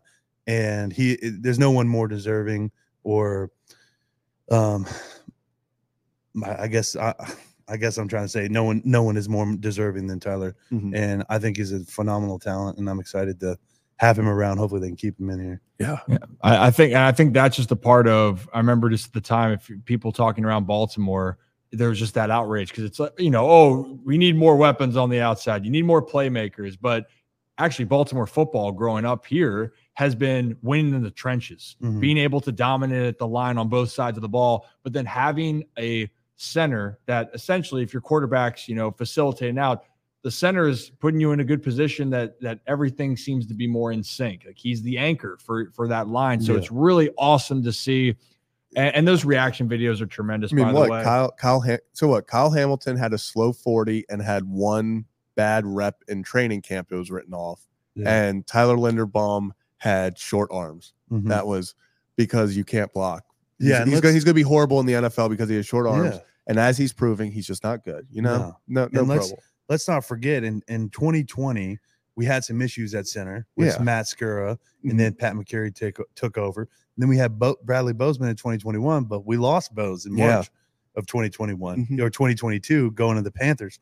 So we needed to fill that position. We didn't have a guy. I mean, we still had Pat McCurry on the thing, but he was kind of our utility guy. Yeah. He played a lot of tackle. He's a Swiss Army. Yeah, he's done everything. And Pat can do it all. He can play tackle, guard, and center. But we needed a guy who could come in and play center all the time. And I think Eric made a great decision with Tyler. I mean, you have a centerpiece to the offensive line for the next, like you said. He's like the commander. I know Lamar runs the offense, but when it comes to the offensive line and the blocking schemes and stuff like that, Tyler runs the show. Yeah. He's the commander of that group. And I think he has a great personality for it. And he's shown that he can handle and take that responsibility on as a young player who's only played, 35 games or I guess coming up on 34 games next week or 35. And so I think he's perfect fit. And he's rightfully deserving of the Pro Bowl. And dog. He should have got it last year. He's a freaking dog. And I love it. I love that. Should have gotten it last year. Well, dog.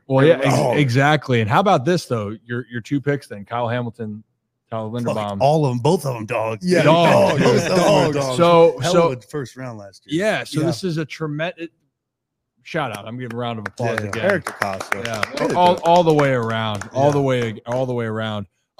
Kevin, with all the talks, and rightfully so, and for the other ones that don't know on that list, it was Lamar Jackson, Kyle Hamilton, Roquan Smith, Patrick Queen, Justin Madubuike, Tyler Linderbaum, and Justin Tucker, all deserving. But also, Kevin, I want you to touch on, because there was a lot of Ravens then that really probably deserved to be on it, and I want you to touch on that because they are having some fantastic seasons, even though they did not get the Pro Bowl nod. Yeah, you could probably argue they could have double digits in Pro Bowlers. They could field the whole offense. Yeah. The one that I'm looking at, though, and this is someone I've been talking about for years. Kevin Zeitler's not made a Pro Bowl in his career. Oh, yeah. Don't get me started on that. Which is unreal. Get him started. That guy. Go ahead. Go ahead. He's guaranteed to get snubbed from that. And it makes zero sense. He's like one of the best guards in the NFL. It makes no sense. For years, too. The guy's been in the league 12 years. And he's been a top guard the entire time. It's unreal. It's insane. I think it's a bit insane. now. I think the NFL has to be running a bit now. I think it's like there's like someone's running a smear campaign on Kevin Zeitler. It's insane. Each year he's literally like one of the top guards across the entire board. And it's just like, it's like he'll give up no pressures for like 7 straight weeks, and people steady. He's a steady guy that he's playing this. Yeah. No disrespect to Quentin Nelson, Batonio, and Thuney, but I mean Zeitler. It's just even a Baltimore thing. Every year he's been with the Ravens, he's deserved the Pro Bowl. And it goes back before the Ravens too. Mm-hmm. I just don't know how you look at a guy like Kevin Zeitler and you can still say today that he's not a Pro Bowler. He absolutely is, and I don't know why he hasn't made it. Well, exactly. and that's the part. Go ahead, Brad. I was going to say, I also don't understand how Geno Stone didn't get the Pro Bowl when you get 7 interceptions on the year. That makes zero sense. Agree. Yeah, this guy said egregious, and I totally agree. I think Geno has stepped into a role that he's kind of solidified himself in our defense. Went from maybe being like a sometimes player to a special teams guy to now he's like a staple in our secondary. And 7 picks in the NFL is just insane. It's second in the league. Yeah, you don't see that anymore. That's absurd. Yeah. And is it he didn't start every game at DB? Why he didn't get it? Yeah. That's ridiculous. Pro Bowl's I mean, don't get me wrong. I want to be in the Pro Bowl one day. Yeah, you're about to go. The Pro Bowl's a joke. But no, the Pro Bowl I want to be in. No, none of that. But I do think there are instances where guys get in because of who they are, not because of what of what they have done, not because of what they are doing currently. Yeah, and that makes sense. I think Kevin and Geno are 2 guys that they're 100% Pro Bowl worthy, and they should be in the Pro Bowl without a doubt. And they're maybe behind guys like Quentin or somebody at, I don't know, a safety off the top of my mind, but that are maybe a little bit of a bigger name that they can sell a little bit more, and that maybe didn't produce that much this year, but last year they did this, that, and the other, and it's like, especially with the Pro Bowl being it's now, the 2024 it's not even. Well, yeah, it's like more. I think it's the flag football game. It's all the events. So I think that is part of it. Is they do want the stars. Like even if you're not having the best year, they're going to lean towards you, and it's also fan voting. So people just and go through. It's tough because the Pro Bowl, they're not playing the game anymore, and it is more fan oriented nowadays with all the different activities and the fan involvement. But it's still like winning team last year. got 80 racks. Yeah. Losing team got 40.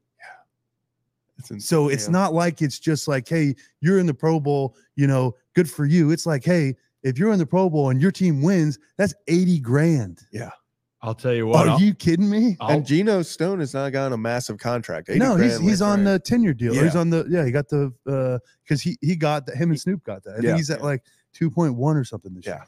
I think that's the part of it. It's just that people being recognized. And to your point, Kevin, Zeitler is not a name when you look at some of the other guards that they're going to jump up and go, yeah, he's deserving. But people that watch him and are familiar with his work, is that a new phrase? Oh, I wasn't familiar with your work. His work is phenomenal. Geno Stone had a tremendous season, but it doesn't ultimately going to, lead to an opportunity to be in a Pro Bowl. That's the way the world works. And the fans, look, the sport doesn't happen without the fan support, right? And they want guys that they are fans of, but still it hurts because you want to see some people get in.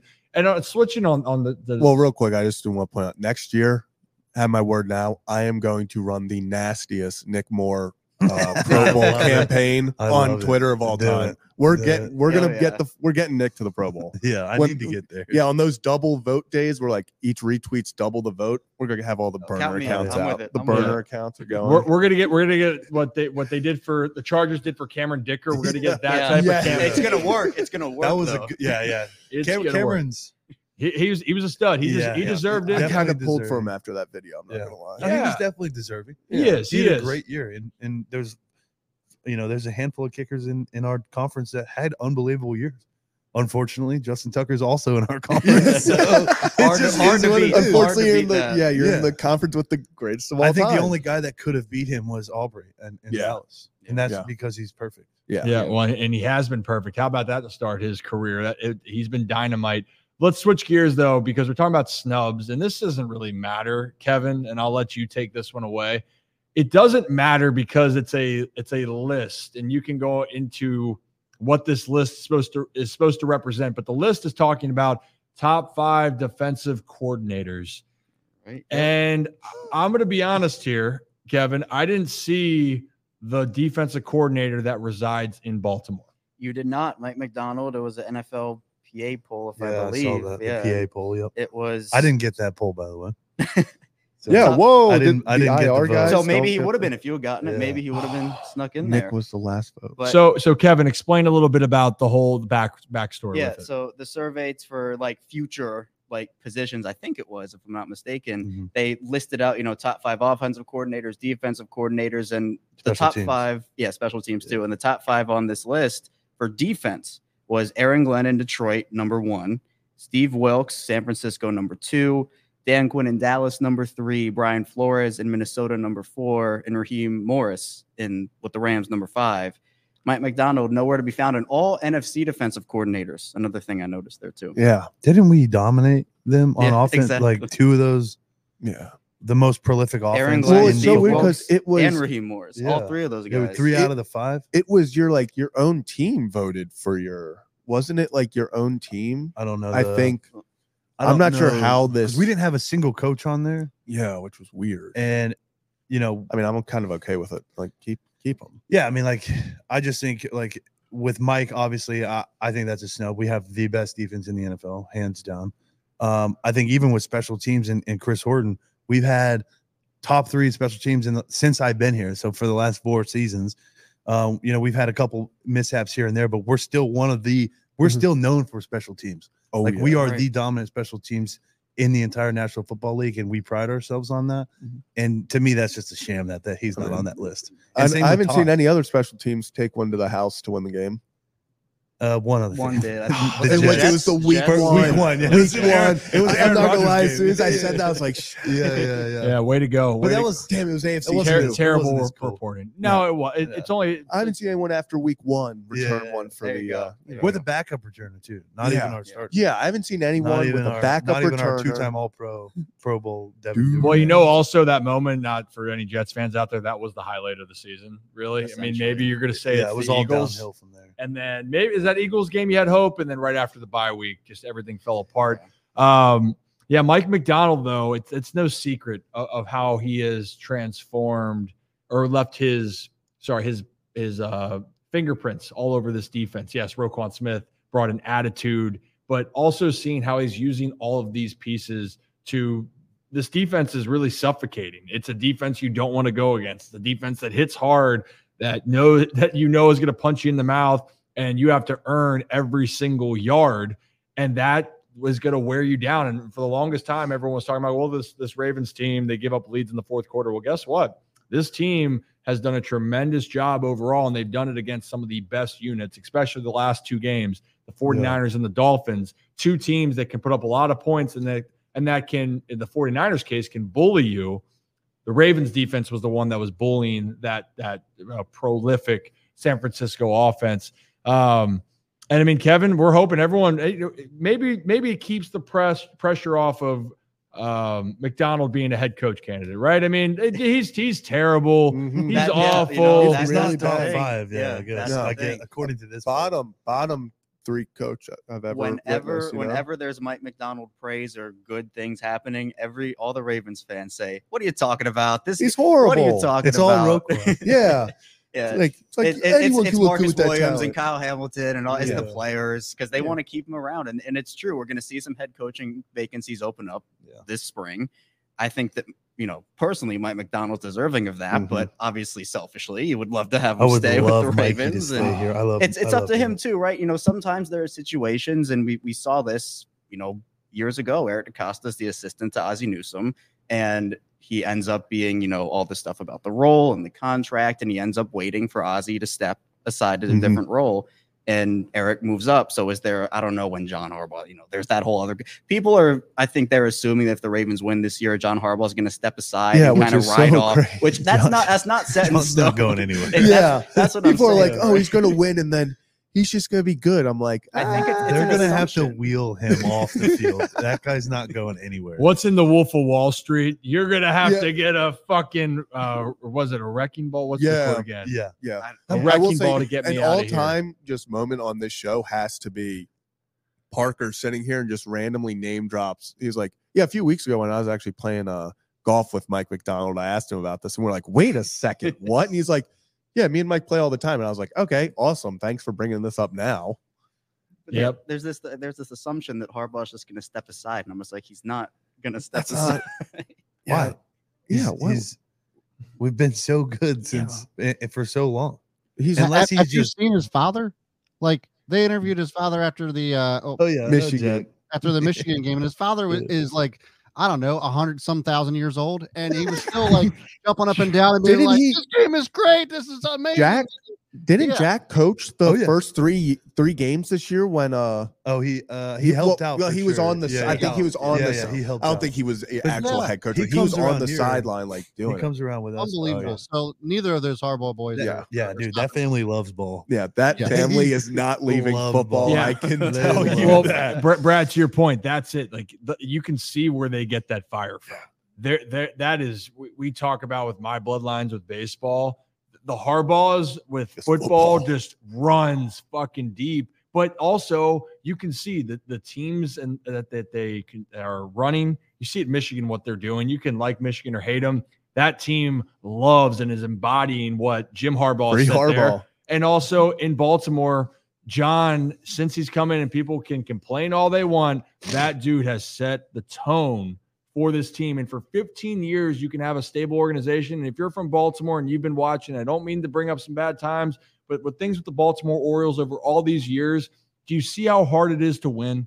How hard it is to have a consistent contender? It's not going to be perfect, but the culture was set from top to bottom with Baltimore, and John Harbaugh is a big fucking reason because of it. And also, I mean, how do you not get fired up when he's dancing, he's smearing blood on his head? That was incredible. I mean, that makes you want to run through a wall. Like it really does. So it's an awesome story. The Ravens, they locked up the 1 seed. And the big question, obviously, is that what do you do now with the time off? And Tyler Huntley's going to start this game. We talked about that Lamar is sitting, and I know it brings fear back into people's eyes from 2019. Mm-hmm. Hey, I'm indifferent with it, to be honest. I just don't believe in my heart that, and in my mind, that this Ravens team, they've learned a lot since 2019. And if that's the right move, I trust what's going on. But I do recognize that, Kevin, I don't know how many days it was off when Lamar, but it's a similar scenario. Mm-hmm. Yeah. But I think it's going to be a different answer this time. And it's a different team. I mean, you have some of the same guys who are still there from 2019. Guys have come back from that 2019 team. But I don't like to kind of marry these histories together where just because everything happened and went the wrong way in 2019 means that it's all just going to fall apart again. I mean, the rest is important. It's important this time of year. And the fact that, I mean, I think any team would take the bye if they could have it. Like, it's that important to them.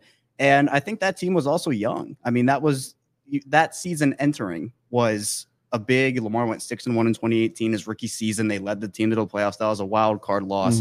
And the questions, and there was definitely some unfair narratives in there, but it was how big of a leap is Lamar going to take? What's he going to do? And obviously he went off 14-2 MVP season, but that target got bigger and bigger and bigger and bigger. And some of those players were learning, okay, this is the NFL level. How are we going to deal with this? And I think, Ronnie Stanley, he talked about it.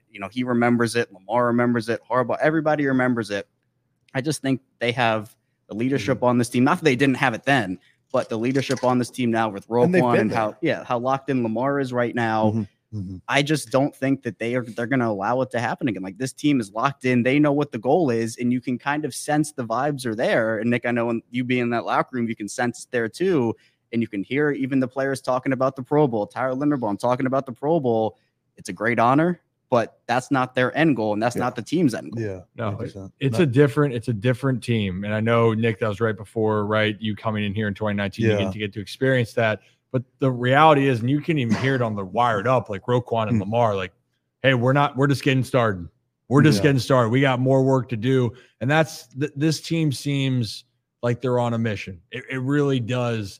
But the next step is going to be in a couple of weeks. I know everyone in Baltimore too. I saw the comment here about the rest versus rust. And I know it's because with everything that happened with the Orioles, Texas was a phenomenal team. The Ravens, I just think all the pieces are in place. And I think the Ravens are I hope we're going to be destined for I think leadership is in a better spot. Like, like the guys like Roquan Smith, Lamar has now been there, done that. Even there was a mic'd video that dropped today, and everyone was super hype after this massive play in the Miami game. And Lamar was the one who was like, hey, everyone calm down. Like, job's not done. Like, we still got to finish the game. And that is like the vocal leadership of Lamar that you've seen. Like, Nick, I mean, you've seen it obviously a lot more up close than we have, but it does feel like from an outside perspective, each year he's gotten more and more comfortable being that vocal leader, and he's the guy. And I feel like, then you have Roquan on the defensive side, and now you have two really good leaders who want to go keep everyone in line, go make sure everyone is as prepared as possible, and then go win this championship. Yeah, I think you're right. I think I've heard some guys in the locker room talk about how this is different than 2019. I'm not involved as much this year's, so I'm not 100% sure, and I wasn't involved at all in 2019. But I definitely think you're right. Having two guys like Roquan and Lamar, who they're stout leaders, the hardest working guys on the team. I think we talked about Roquan last time, and they're battling against each other day in and day out throughout the whole season, and they're both showing up on Sundays and playing at the top of the league. I definitely agree. I think resting Lamar is the right decision, just because of how valuable he is to our team. And Kevin said it a minute ago that rest right now is very crucial. They just went through the gauntlet in their last 3 games, and Pittsburgh has a lot to play for. So their lives, and their defense is insane. I mean, with Cameron Hayward and TJ Watt, Alex Highsmith, like it's high risk, low reward for us if we play Lamar and we win. I think. Yeah, well, I think Sarah Ellison, I believe, put this perfectly. She said TJ Watt being on a field chasing Lamar Jackson on Saturday is a lose-lose situation for the Ravens. There's just you can't necessarily win that. Yeah, I mean, that's the thing. Regardless, the reality is that for the Ravens, if Lamar is not playing, the chances of going to a Super Bowl are not. I'm not going to say that they're gone. That's not fair, because the group's going to fight. But when you're losing the MVP of the league, The guy that's the heartbeat, that in any situation when he plays, you get a chance to win the game, and that's his career. When he's on the field, he wins more games than he loses. You're right. The risk is too much. And at the end of the day, losing this game is not the end of the world. For some teams, though, and that kind of wraps with the Ravens. And I want to segue in here. I'm trying to work on my segues. Losing sucks, by the way. No one likes losing, but in this case, it's okay to lose. And Brad, we have a sound clip. And Rocco, I'm fascinated with this because I really think over your career, you've had to have some interesting sound bites. But Mike Vrabel, it's been a rough year for Tennessee, and no one's feeling sorry up here in Baltimore. I mean, the Titans are kind of that rival of the Ravens that is spoken more of recently because of the last few years, including that 2019 season. But Mike Vrabel was a little bit pissed off during a recent press conference about his season so far for the Tennessee Titans, and we want to play that for you right now. Expand on because it sucks to lose, Gentry. Trey, ever need to show you anything? Did you have another thought, or no? I'm just curious. Well, it fucking sucks. Losing. Awful. That's why I want to win. Because you don't sleep. You want to win for the players that bust their tail. That's it. It fucking sucks. And it does. Losing sucks. Now, Rocco, because you get to be in on these moments here, do you have a moment over your professional career in the sports world reporting? You got to have something for us. Not necessarily. When a coach is no. I do when a coach is like gone off like that. I mean, yes, please. When a coach calls you by your first name or last name, you know they're pissed off. Usually, because John Harbaugh on his Monday press conferences, he's nice. He refers to everyone as their first name, which is like, I guess, a term of endearment there. But I covered Nick Saban in Alabama. Zach knows I covered the Iron Bowl, right, Zach? The Iron Bowl. Exactly. Zach likes to bust my balls about that. No, but covering Nick Saban is like the closest thing that has come to that. I never, you would always like ask him a question and you'd get the look. And once you got that look, that dude had you locked in. If you messed up, if you asked the wrong question, it was game over. It was game over. Like you were getting the horns, you were getting the laser eyes, like it was done. So I had a few people I know that asked Saban questions, like maybe not even bad questions, and he just went off on them because that's just Nick Saban's thing. Usually he's trying to kind of create a message for his team in the locker room. He knows his guys watch the news, watch social media. So yeah, but my the dumbest moment probably in my reporting career asking a coach a question was back in college at Temple. So Temple, best season in Temple football history. They were undefeated to start. They hosted Notre Dame College game day. It's a fantastic year. They go to the AAC championship game and they play Houston. So all the talk was about Temple potentially building an on-campus stadium. Houston had one. Temple goes out. Greg Ward Jr. just torches them. Temple ends up losing the game. I forget what the score was. I don't remember if it was close or not, but I know Greg Ward went off in that game at quarterback. After the game, I was instructed by my student sports director at the time, to ask Matt Rule a question regardless about an on-campus stadium. So what my dumbass did was I listened, and they just lost the biggest game of their season. Matt Rule probably lost the biggest game of his career at that point in time. Everyone's just down in the dumps asking about the loss. And I go, hey, coach, like Houston, great atmosphere, on-campus stadium. What are your thoughts on Temple potentially building one in Philadelphia? And just the room got radio silent. Everyone just kind of like turned their heads, shook their heads. There's a guy I know that still gets on me about it to this day. And it was just one of the lowest points of my career by far.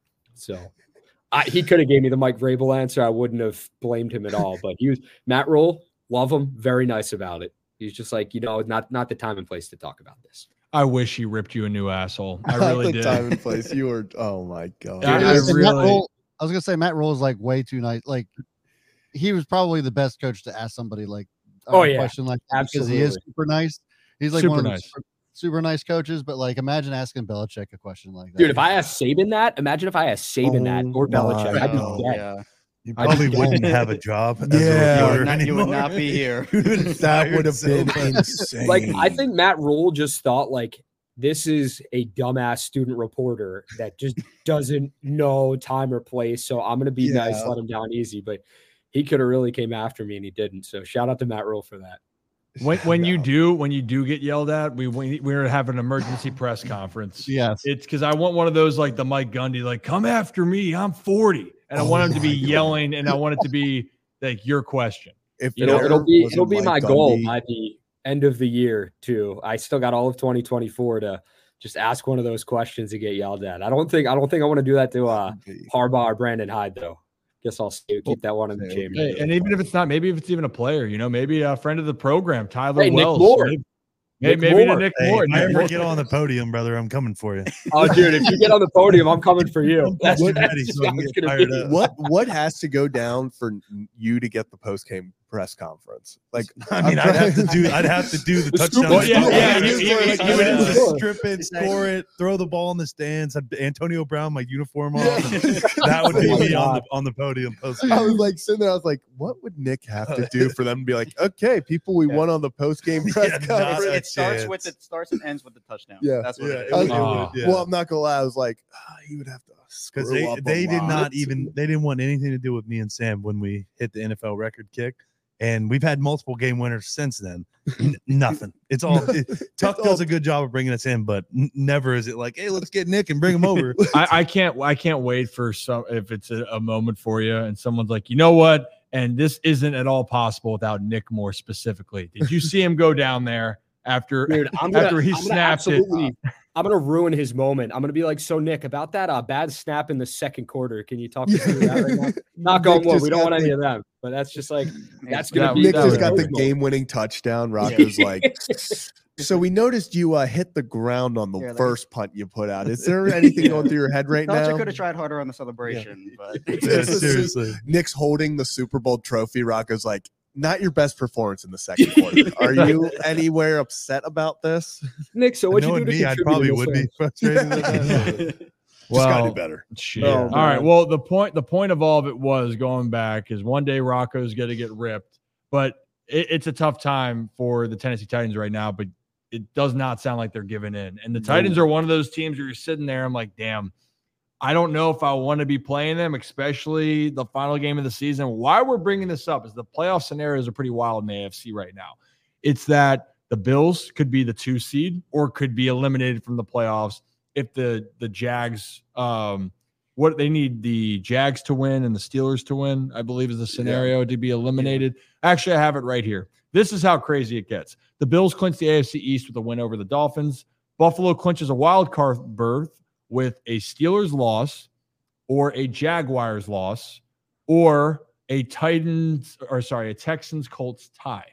That seems a little bit unrealistic there. But you're going to see this. The Houston Texans, Indianapolis Colts, and the Jacksonville Jaguars are all fighting for the AFC South division title. Now, the Texans and Colts are playing each other.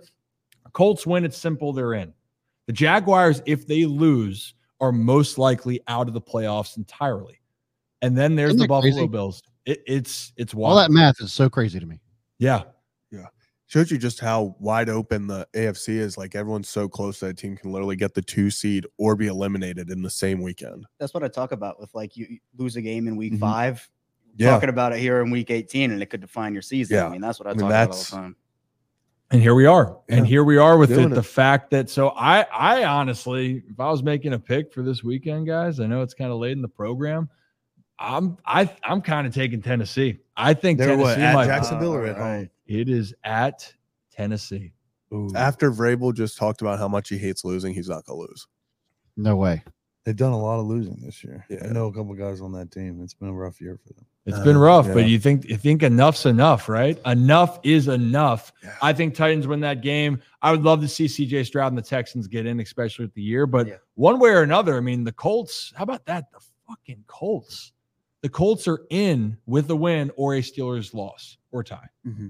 Wow. Tremendous to think, especially when they lost their starting quarterback in Anthony Richardson, and Minshew Mania maybe isn't as alive as it was a couple of years ago. He's doing a really solid job for their squad. And when your quarterback wears those jorts,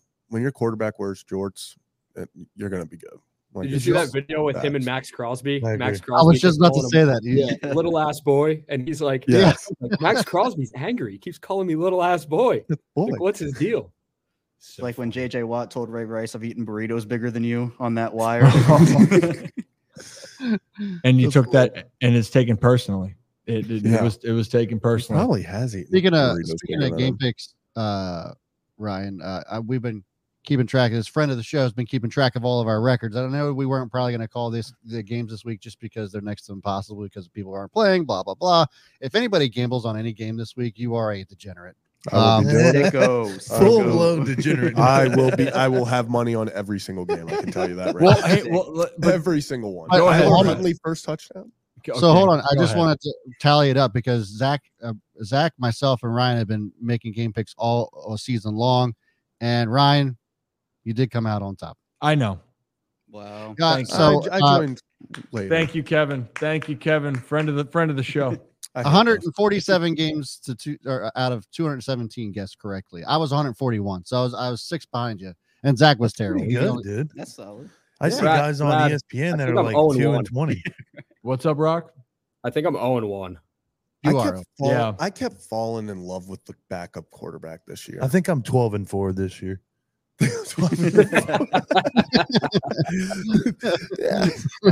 I always pick my guys. And we're 12-4. So. No, you're not. 13-3. Oh, goodness. Jeez Louise. I don't even know our record. So first he wants the Browns to win the Super Bowl. You're trying to give the Steelers the win this bad weekend. content for me. It's making me look really bad. We're gonna Nick Moore. Zach, we need a screw it Nick 12-4 Moore came in my compilation.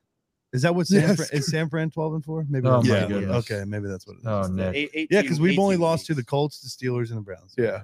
Oh, Nick. Zach, Oh, you Nick. I'm I'm 13-3 then. My bad. Sorry, guys. Fuck. Zach's What's my percentage, Brad? We need to delete that. Okay.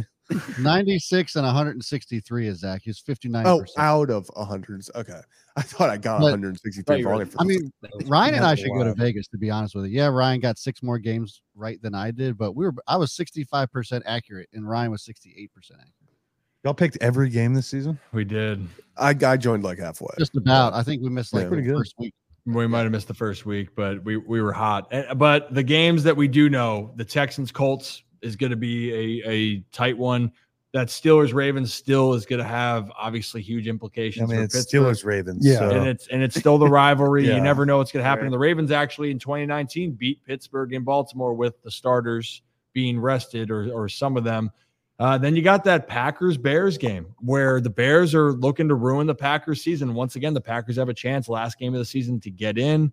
Time will tell what will Another happen there. divisional opponent game that they're going to play. Yep. So there is some fun there. All right. I think one quick thing, Brad, because we're way over time. Like it happens the way the cookie crumbles. Rock, it's great to have you back in. We have the full house in here. And for everyone that's tuning in, I appreciate you guys all being here. And I was actually thinking about this. This was talked about before. Real quick, though. I guess it was last year, Brad, when we talked about games with playoff implications, their own implications. I mean, Nick, you were there last year where that was a weird situation. Yeah. Right. So how do you prepare for that? You know, last year was kind of unprecedented, I think, in the NFL with the coin flip. And if you win, it's this. And if you win, whatever. So that was a different time for a lot of people. But I think all you can really focus on is what's happening right now. And as a team and a player in the NFL, all you can focus on is this week. Mm-hmm. Try to win this week, win this play. You know, we always talk one play at a time. That's kind of the cliche thing, but I think it's so true because you can get caught up in the scenarios and like, where are we going? And your parents are like, where's the game going to be next week? We want to go. And there's a lot of shit going on, and it can easily get your mind taken away from what really matters. And it's going out there and playing your best and winning the football game. Because if you don't win a football game, then you could potentially be out of the NFL and it not matter. So I think most guys would probably agree that all you got to do is lock in on right now, focus on what you can, let the chips fall where they may when it's all said and done, and try to do the best you can this week. Yeah. That's all you can do. And it's a hard thing, but if you don't win or take care of business, if you're in a game that you got to, hopefully win to have any chance, you got to take care of business first. On the other case too, there's things where, hey, you're in, but you're along for the ride and see what the hell happens. Right. And for some of these teams, like we're seeing, the Lions are probably locked into the 3 seed. They're going to see what happens. And, the Rams are going to be the 6 or 7 seed, but they're starting Carson Wentz, whammy. There it is. You live with it, I guess. All right, let's do one baseball note here because it kind of involves the other team in Baltimore, and then we're going to get out of here. Is that okay with everyone? Is that okay? All right. Well, here it is. Real quick. John Morosi, MLB Network, was talking about, and everyone noticed that Chris Sale, and he actually just signed an extension with the Braves, going to get a little bit more money for the upcoming year. But when are the Orioles going to make a move? And we keep hearing this, and it's not just the speculation. Now, John Morosi went on MLB Network in the last day or so to talk about that the Orioles could very well be in on Dylan Cease or very high on him, but there also is a sleeper team. So take a listen real quick. Let's get to Dylan Cease because I think after we saw the Glasnow move to the Dodgers, Dylan Cease is now the top arm available on the trade market. It's just not 1 year, it's 2 years. And that was it not playing? Because it was playing on my side. That was playing. It was playing. Yeah. Oh, okay. Brad. Yeah. Sorry. Who's been previously a Cy Young Award finalist. Now, the one thing the White Sox could do is take this up until the trade deadline of 24 if Chris Getz and his front office team believe that Cease's value will increase. You see what he did between 22 and 23. Of course, the ERA came up.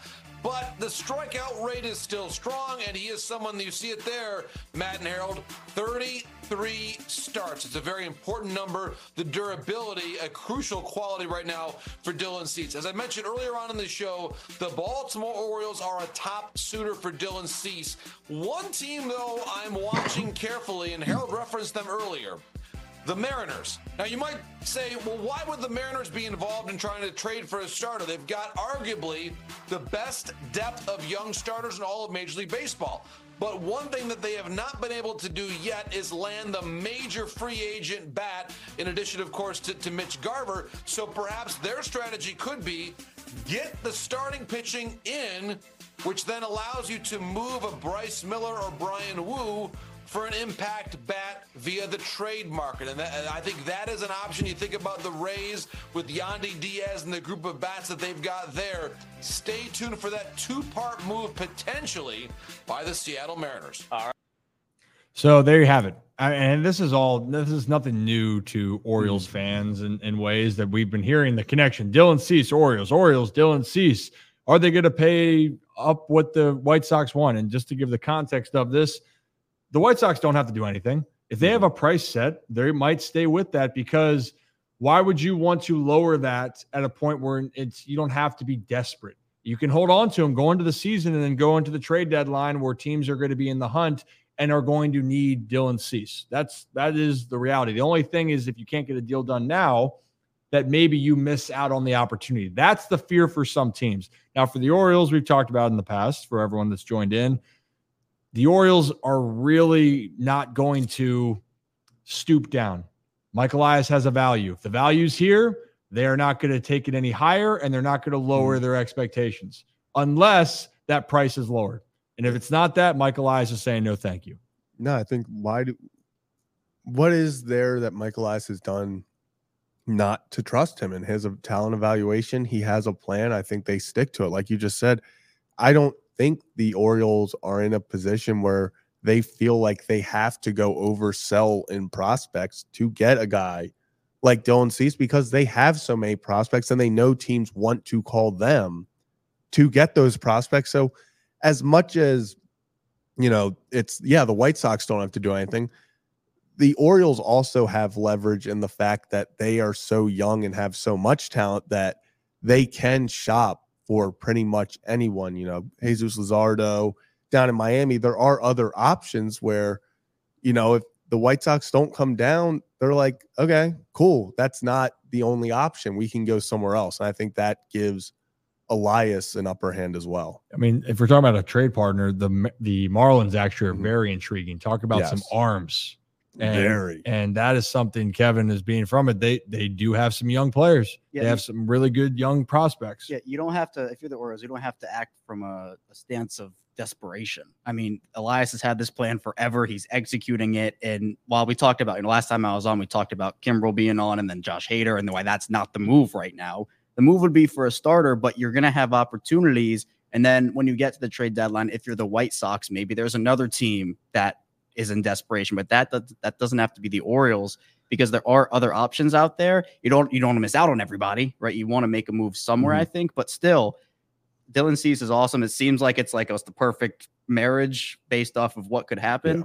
But if you have to go up to a level where you're not comfortable and give up one of these untouchable prospects, and so many people say, okay, this guy's off the table, that to me isn't worth it because the plan is not just for this year. The Orioles have much longer than just this year to compete. They have their whole future ahead of them. Yeah, so I'll make this point, and Kevin, I understand. We need arms. It's not desperate. It's facts. And how is Cease not a premier guy?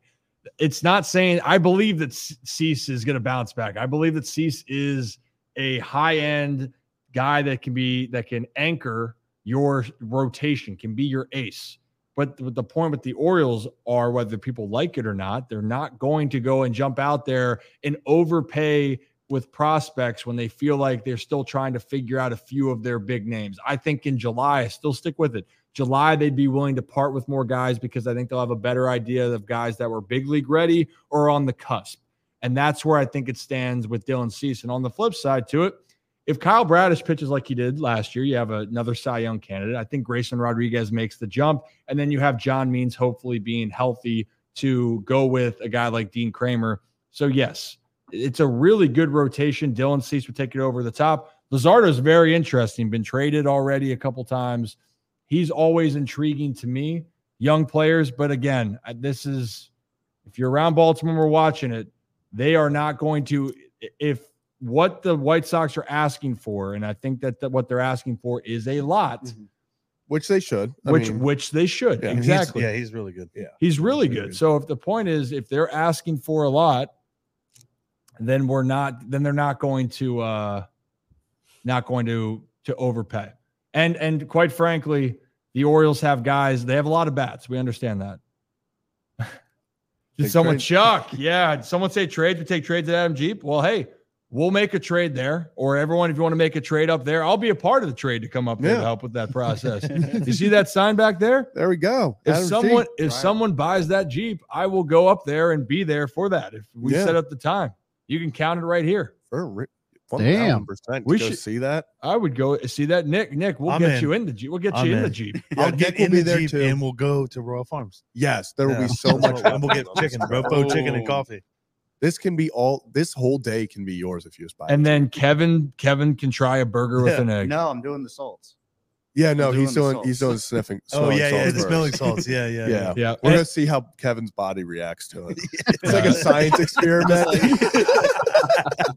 I'm in for it. I'm ready. It's gonna fire him up. It's gonna be great. It's gonna. I can't wait. This could be the end of the Ryan Ripken Show as we see it. Last thing just to cover, why don't we extend our guys? That could be a whole different conversation, Kevin. But I will say for everyone saying, Gunnar, why don't you take the money now? Or Adley, they can get paid. Who is Gunnar Henderson's agent? Scott Boras. And does Scott Boras take any type of discounts? No. He's going to never take him discounts. No. So that's he's going to get his. He's going to get his. So the two guys at the Orioles I'd like to see extend. Adley's going to have one shot at a big contract, in my opinion. Gunnar can have two. But unless the Orioles overpay, and I mean overpay for a young player that they're putting a lot of faith into, that is just not in the cards. I love Gunnar.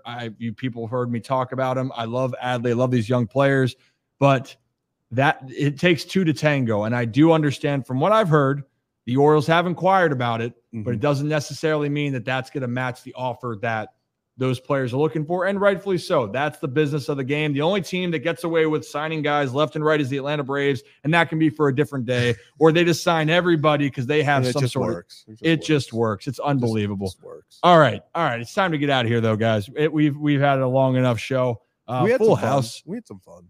Did we have some fun? It was a fun show. I think we did. It was a fun show. You set the tone. You said we were going to have fun. Yeah, I thought we had we fun. had fun. No fun. Yeah. No fun. No fun zone. Zero fun. No fun. Rocco's back. Rocco took his tie off so we could have fun. He was free for us. Yeah. Thank you, Rocco. And one day, by the way, I don't mean to throw you out. Who's taller between you and Rocco? I don't know, Rocco. How tall are you? Oh, no. Don't say. Don't say. This is another Ryan Ripken show. I've said it here. It's up for debate how tall I am. Oh, another thing. We're going to go against the Adams Jeep wall right here, and we're going to measure. Mark it against the wall. Mark it against. Oh, it's I say. Who's taller than the sign? I say I'm 5'9.5" on a good day. 5'9.5" on a good day. Right. Everyone else thinks I'm 5'6". I thought you were going to say everyone else. I'm 5'8" on a good day. Oh, Rocco, do you Ron DeSantis it and wear the boots on camera? So you appear taller. He's like, I'm 5'11". Really, you're 5'9", Ron. Show up in like 5-inch heels. Platform shoes. He's got dude, I should. Like I'm gonna. Yeah. That's Nick. That's a good idea though, man. I like honestly, like I need to reach that like 6 foot mark. I saw something. Somebody called him out, and because he was wearing like cowboy boots at one of the debates. Oh man. And he was. They were giving him a hard time because they're like, we all know you're 5'10", dude. Don't say you're 6 foot. Okay. Oh gosh, I can't wait for our dress code: black collared shirts, cowboy boots, and then we are going to measure if Kevin or Rocco is taller than that sign. This is the content you tune in for. Yeah, this is why you tune in. This is why you tune in. Well, also, by the way, I didn't realize on the YouTube channel now we are available to offer memberships to do even more behind the scenes stuff. If people actually want to see that, that could get a little bit wild. Nothing crazy. Yeah, they could. I have a good suggestion. I think Kevin does smelling salts, and him and Nick do the Oklahoma drill right after. That'd be great content. I need some time. He might win right now. I was gonna say, how do we get that past the Ravens? Yeah, I need to get healthy, and then we can revisit this. That can be your first hurdle. All right, Nick, you're ready for contact. Kevin, or we do the conditioning test. Oh, I'm done with that one. I told Cards, I was like, there's no way I run that test again. I just got to get that out there because I blew my Achilles out running that fucking thing. Was that when you did it? Oh, yeah. He got rid of it. All those other guys like Odell and them, they didn't have to run that shit. Well, you took one for the team. You did. Yeah, as Nelson Aguilar would say, I ran so everyone else could walk. And they all got to do 50-yard striders, and I fucking over there running our damn conditioning test and blew out my shit. God. It was tough. That was, my God. Could you imagine, though, the conversation Nick has to call John Harbaugh? Hey, so rehab was going really well. So, like, on the Ryan Ripken show, they asked if I wanted to do smelling salts and then do an Oklahoma drill. And it blew out again. Some 5'8" guy. It blew out again. Harbaugh looks up at it's you versus Kevin. He's like, what did he want to prove here? What could he want to prove? Just trying to be great all the time. Oh, my God. Yep. Chuck. Come on, please use the wall. Chuck won't clear the floor. So hold on, let's count real quickly. 1, 2, 3, 4. Oh man! To think I was becoming a Jeep guy, and then you do this to me. This hurts.